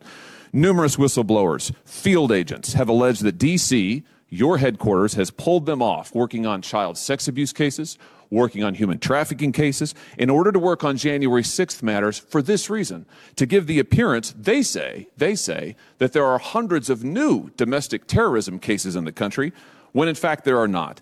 Whistleblowers, field agents have also said that D.C. has ordered the use of SWAT teams on nonviolent suspects who may have attended a January 6th rally, and they have been ordered to conduct surveillance and knock on doors of people who were not even in D.C. on January 6th. And again, all of this, according to the whistleblowers, these are your agents, all of this in order to make it look as if there's a mass surge in domestic terrorism all across the country, when in fact the stats are being padded by political directive in your office. They also say, these whistleblowers, the D.C. leadership deliberately suppressed investigations into Hunter Biden, contrary to FBI procedure, and have also retaliated against FBI agents and whistleblowers who have contacted Congress, which, by the way, they are protected by statute to do so. This is what's happening at your FBI while you are evading oversight hearings. Mr. Director, do you think you're still up to this job? I absolutely think I'm still up to this job, and I think our workforce feels the same way. Well, I don't. And frankly, I think you should have been gone a long time ago. And given your behavior recently, I think it only makes it more clear. Are there any travel plans today that we should be aware of that you have? Let's just hold up real quick before we get into that, because I did pull that soundbite. You guys also remember last month when Senator Chuck Grassley was the head, was sitting in the big boy chair that day interviewing Chris Wray, and they gave him Chuck Grassley read a nice long, it was like a 2-minute script of a question he wanted to ask him, and then he's like, are we going to do this now? Because I got a thing. I got to catch a plane. And Senator Grassley was like, wait, what? Didn't you just hear what I read? He's like, yeah, I know, but we talked, and we were going to kind of cut this short today, and yeah. So Senator Hawley, who's got a little bit sharper when it comes to, the clapbacks than Chuck Grassley is right now in his advanced age, was ready for this and wanted to rehash that open. Let's hear the dialogue between them on that banger. The last time that I got to visit with you was back in August 4th of this year. You were at the Senate Judiciary Committee. You remember that, I assume. We had to cut that hearing short. We were supposed to do 2 rounds of questions. You said you had to be somewhere, so we cut it short. Republicans were not able to ask a second round as we had been informed we would. The press reported shortly thereafter that the reason that the hearing had to be cut short is because you were flying on a Gulfstream jet for a personal vacation in the Adirondacks. Please tell me that's not accurate. Senator, the hearing was not cut short from my experience. We had agreed beforehand on the time and length of it. And I was very surprised to find that anyone on the committee was surprised. As to how I fly, I am required, not only permitted, but required to fly on an FBI plane wherever I go. So you were going on vacation? First. I was, yes. So you left a statutorily required oversight hearing in order to go on a personal vacation in the Adirondacks? Damn! I took a flight to go visit my family, as had been previously arranged in conjunction with the leadership of the committee. The ranking member, Chuck Grassley, asked you during the hearing, he said, I assume you must have other business. You said, yes. He then said, if you have a business trip, you've got your own plane, can't it wait a while? He then said, Chuck Grassley, we only just heard half an hour ago that now you have to leave. We were going to have a 7-minute round followed by a 3-minute round. I've got 7 people on my side of the aisle, that included me, who are waiting for this additional round. Is there any reason we can't accommodate them for 21 minutes? And you said you had a plane to catch. You had somewhere to go. And now we find out it was for vacation? The reference to other business was not a reference to that day. It was a reference to the following week where Senator Grassley and I were going to see each other in Iowa when I had other business in Iowa, and I did in fact see him then. So wait, you had to leave the hearing early because you're going to see him later in Iowa in a week? No, I had to leave when I said I was going to have to leave, as had been previously organized with the Lean into that microphone, baby. You left an oversight hearing before the Senate Judiciary Committee required by statute so you could vacation with your family. I find that absolutely unbelievable and frankly indefensible. Now, Yeah, so you can change a flight plan. Yep. The Adirondacks are going to be there, and it's your own fucking plane. They fucking busted that dude so hard just now. What a piece of shit. They definitely want him to fall on the sword. Confused the whole thing about how it was his having business to tend to was about a week for the week after. Oh, and you can tell that they totally flustered him because he like leaned real close to the microphone, you know? Like it got, it's like, well, the blah, blah, blah, blah, blah. And then, well, no, not really. It was, it's like, come on, man. Oh my gosh. And for as much of... The pilot was a bad dude. No, I mean, you're not wrong. For as much as that seems good and the perspective of it moving forward seems like we're going to be there, we all know the Biden regime boomerang swings a heavy toll when it comes back around. Neither of you know this. Just breaking in the last few moments, we've had some developments up on Capitol Hill and at the Department of Justice. Oh, let's hear it. Based on recent developments, including the former president's announcement that he is a candidate for president in the next election, and the sitting president's stated intention to be a candidate as well, I have concluded that it is in the public interest to appoint a special counsel. Such an appointment underscores the department's commitment to both independence and accountability in particularly sensitive matters.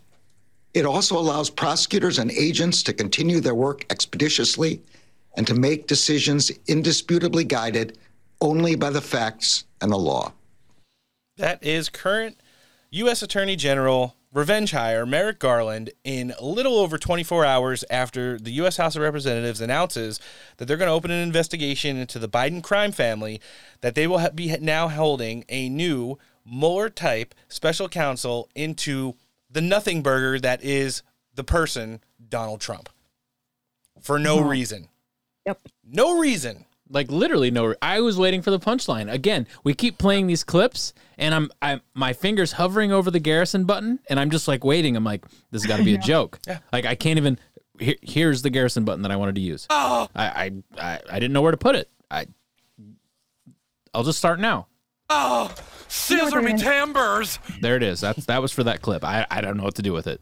I don't know where to put it. I'm gonna try to say they found this time around. Like it's just ridiculous at this point. It's so cringe. They're going back and they're going to do a molecular DNA analysis on the ketchup on the wall of the galley at the White House. Oh my gosh. I mean, Donald Trump has already alluded to the fact that he does not waste food. Will not throw ketchup. I did see, and in our last audio clip of the week, House Representative Michael Waltz jumped on with Fox News, just breaking now to give a little commentary on this and the suspicion level of it. Let's hear it real quick. It's breaking news, but what are your thoughts about this? Is he doing the right thing by appointing a special counsel? You know, President Trump once said to me that if he declared today that he was no longer interested in running for president, all of this would stop. This is about politics. It's always been about politics from Russiagate and moving forward. And what's so, what's such a shame is that loss of trust in the special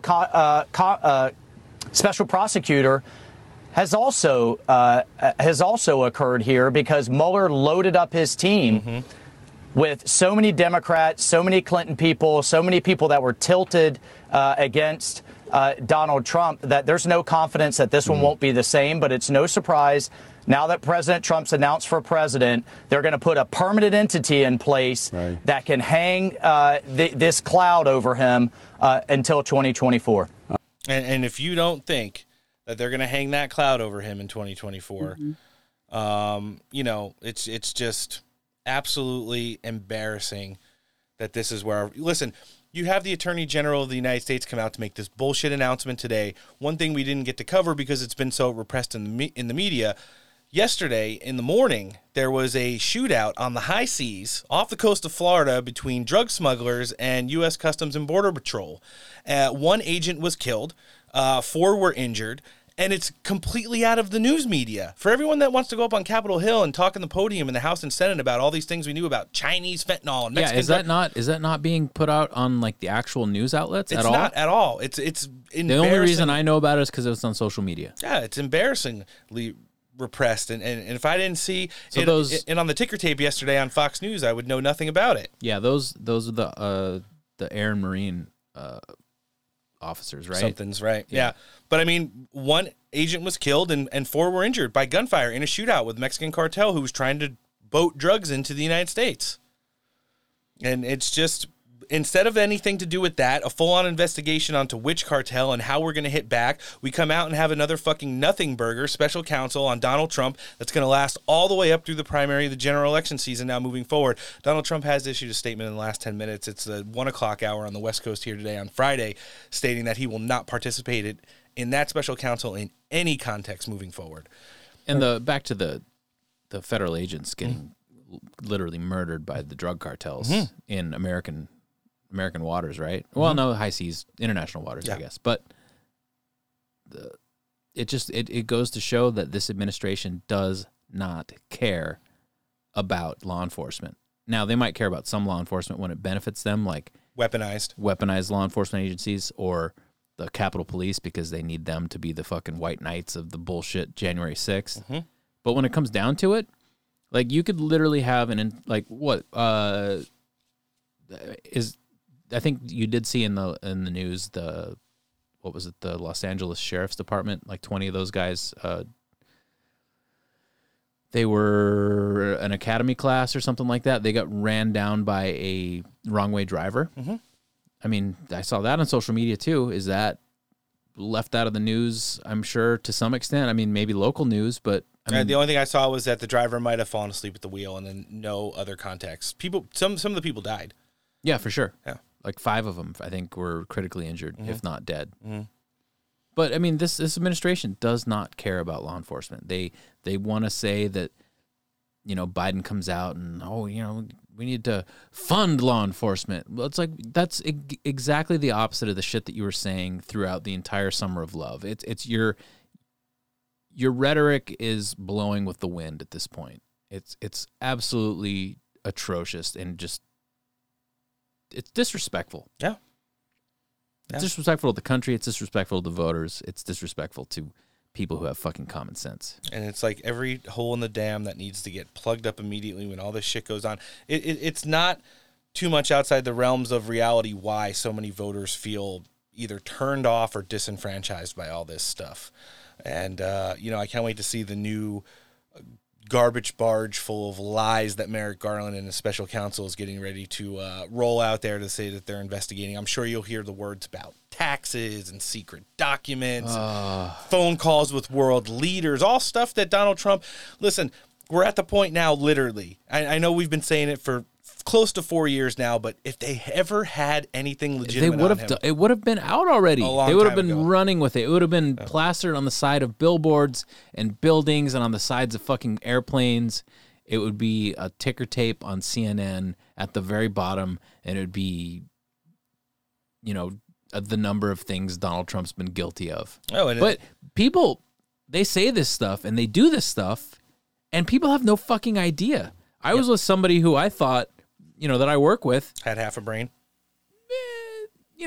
But I was just like, we're talking about, Trump DeSantis or whatever, and he's just like, oh, they're all corrupt. Look at all the stuff Trump did. And I'm like, what did Trump do? He's like, oh, that stuff. I'm like, what, like Russian collusion? He's like, yeah. I'm like, that was literally debunked. He's like, oh, no, him and Putin are like this. It's like, okay. It just doesn't make any sense. But they run with this stuff, and people fucking believe it, hook, line, and sinker. It doesn't even matter if anything's true anymore. It's the same.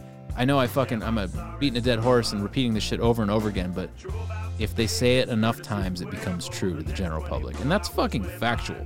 Yeah. And it's ugly. And it looks like it's going to continue to be ugly, so we're just going to need to keep tracking this as we're moving forward, and in the meantime, pick up those small victories whenever we most certainly can. Busy week, but at the end of the day, they're all busy here on Steak for Breakfast. Glad to have the entire pod team with us today, and glad to have brought you the news. If you enjoyed this episode and want to hear the other 187 editions of the Steak for Breakfast podcast, you can find us across every downloadable podcasting platform.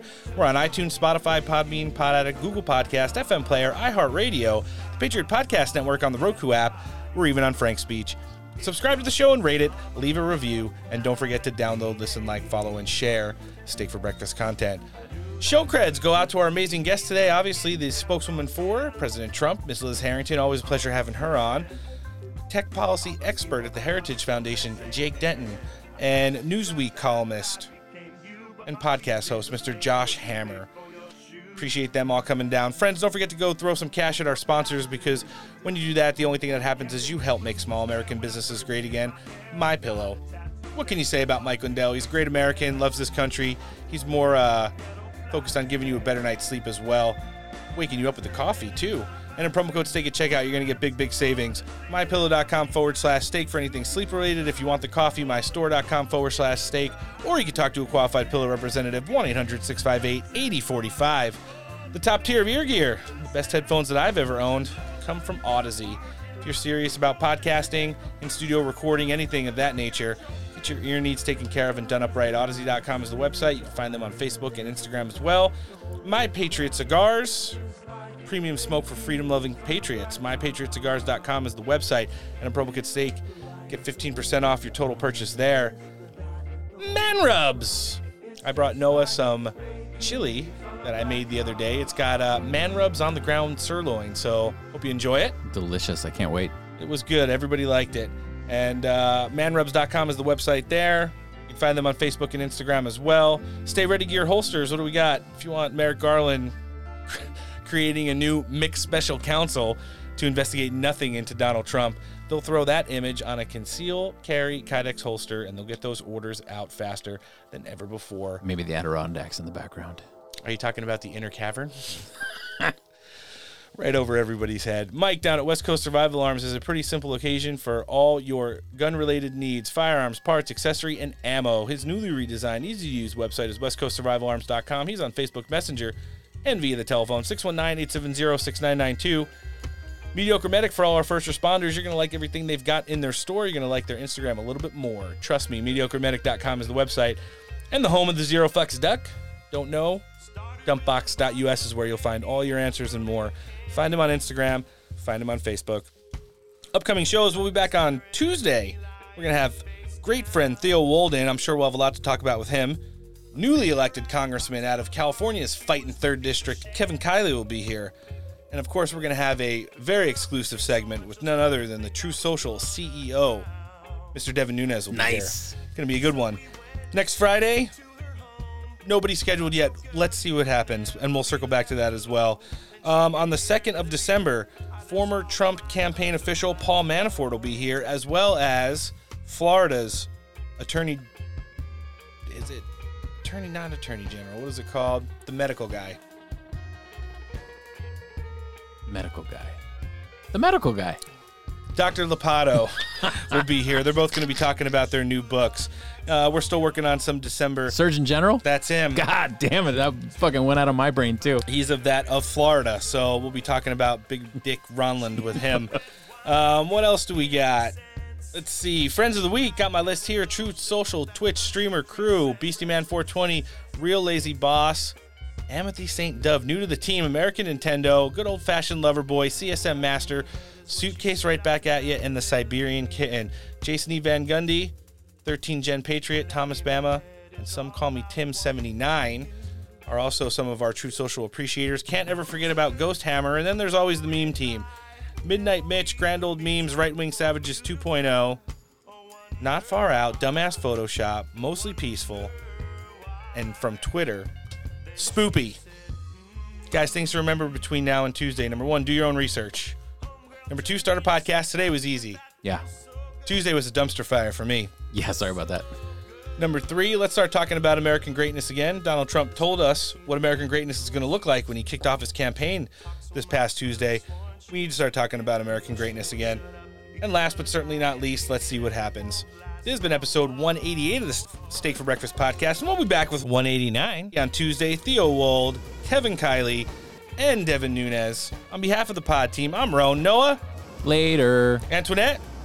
Bye, guys. See you later. I like it. Thanks for listening. Have a great weekend. We'll see you tomorrow on the Great Steak Breakfast. And take care.